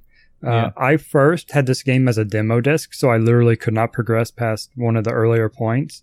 But then I got the full game, and I was like, okay, now I can sit down and do it. And it's like, oh god, I have no idea what I'm supposed to be doing. You go around collecting items or doing objectives and this and that, and some of it's pretty straightforward, especially early on. But then later on, it's like, or there'll be like a place you can't get to early on in the game, and you're always thinking like, okay, can I go back there? And you go back and check. Nope. How about now? No. When will I ever be able to get past this point? When can I open this door? And the one I'm thinking about in particular, I don't know that I ever did. I don't know how many hours I put in this game, but it was one of those that I restarted a lot. I don't even know if you could save this game. So that may have been one of those things. It was PlayStation though, so you should have been able to. I don't know. I don't remember. I don't know. It puzzles me to this day, this damned game. Oh man, but it was so fun. And it was again one of those just fun, kind of cute games. You know, your main character, you're a feral child. Yeah. With pink hair that jumps on pigs who are, you know, your main opponent throughout the game. Yeah. At least as far as I saw. Yeah. That's kind of how I felt with Mischief Makers, you know. You had these cute little enemies that run around panicking around the screen, and she walks up and grabs them and shake, and you're like, okay, what am I doing? Why am I doing this? But the gameplay is where it's at, you know? Yeah, absolutely. Only a couple more left. Turok Dinosaur Hunter. I have played this game recently. Not the original N64 version. There is a version on Steam. It will take you a bit to get the controls set up properly and all that, but I enjoyed it. I loved this game back in the day. It's a first-person shooter where you have you got a bow and arrow, but you have guns, pistols, rifles, all kinds of weapons. And it's a first-person shooter where you shoot people and dinosaurs and monsters and aliens and shit later in the game. I will admit, honesty, I don't know if I've ever beat this game entirely. I've gotten pretty far in. I think there comes a point in the game where it's almost like a hub scenario where you kind of you go through a level 2 or 3 levels, and then you get to this hub area, and then you can branch off and select where you want to go. That's about as far as I've got to in the PC re-release, the PC version I'm playing now. But even to this day, as old as it is, just the music, the setting, the combat, I mean, it's basic first-person shooter stuff, folks. There's nothing that's wildly out there. But it has its own unique charm for me, and I enjoy it even to this day. I see that you have played this as well. Yeah, I actually had to change it because I completely missed this game when I was reading through the list. Did this have a multiplayer mode? I believe it did, but I don't know if we ever played it. I don't know if I ever played it either, but I remember playing the game. Yeah, at least a little bit. Yeah. Another cool thing about this, which is something that most of these games have done at this point, Doom 64 is a good example as well. I don't know if Doom 64 did it or just had it, but it had a way where you could take the map, and it was like a wire frame of the map, and you just have it overlaid while you play. It's like over your screen instead of just down in a corner. So I thought that was pretty cool. Yeah, I never beat it. I should. I think it has like cheat codes and stuff too for big heads and stuff like that. I remember having more fun with it than I could admit having beat it. But yeah, good game. I enjoy it. It's not the greatest first-person shooter ever, but for whatever it is, it's appealing to me. Last on this list, WCW versus MWO World Tour. Okay.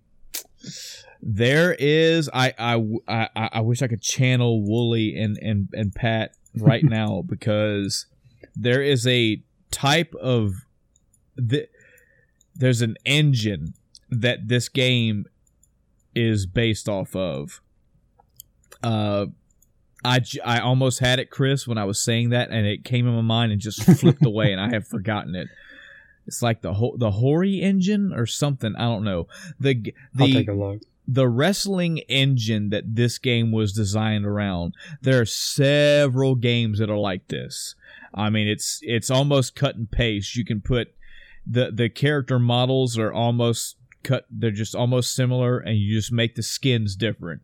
So they took the skins from WCW and NWO characters and plastered them on here. There are multiple characters you can pick from, and almost all of them have unique move sets, and you just get in the fucking ring and wrestle. You have meters for stamina, you have parts of the body that can get weaker, and you have all the standard gameplay mechanics that are there for wrestling games. Most notably, the one me and my friends played the most was like the battle royale kind of one. That's not what it's called. What's it called, Chris? Royal Rumble? Royal Rumble style version, yeah, where you just keep having players come in and come in and come in. I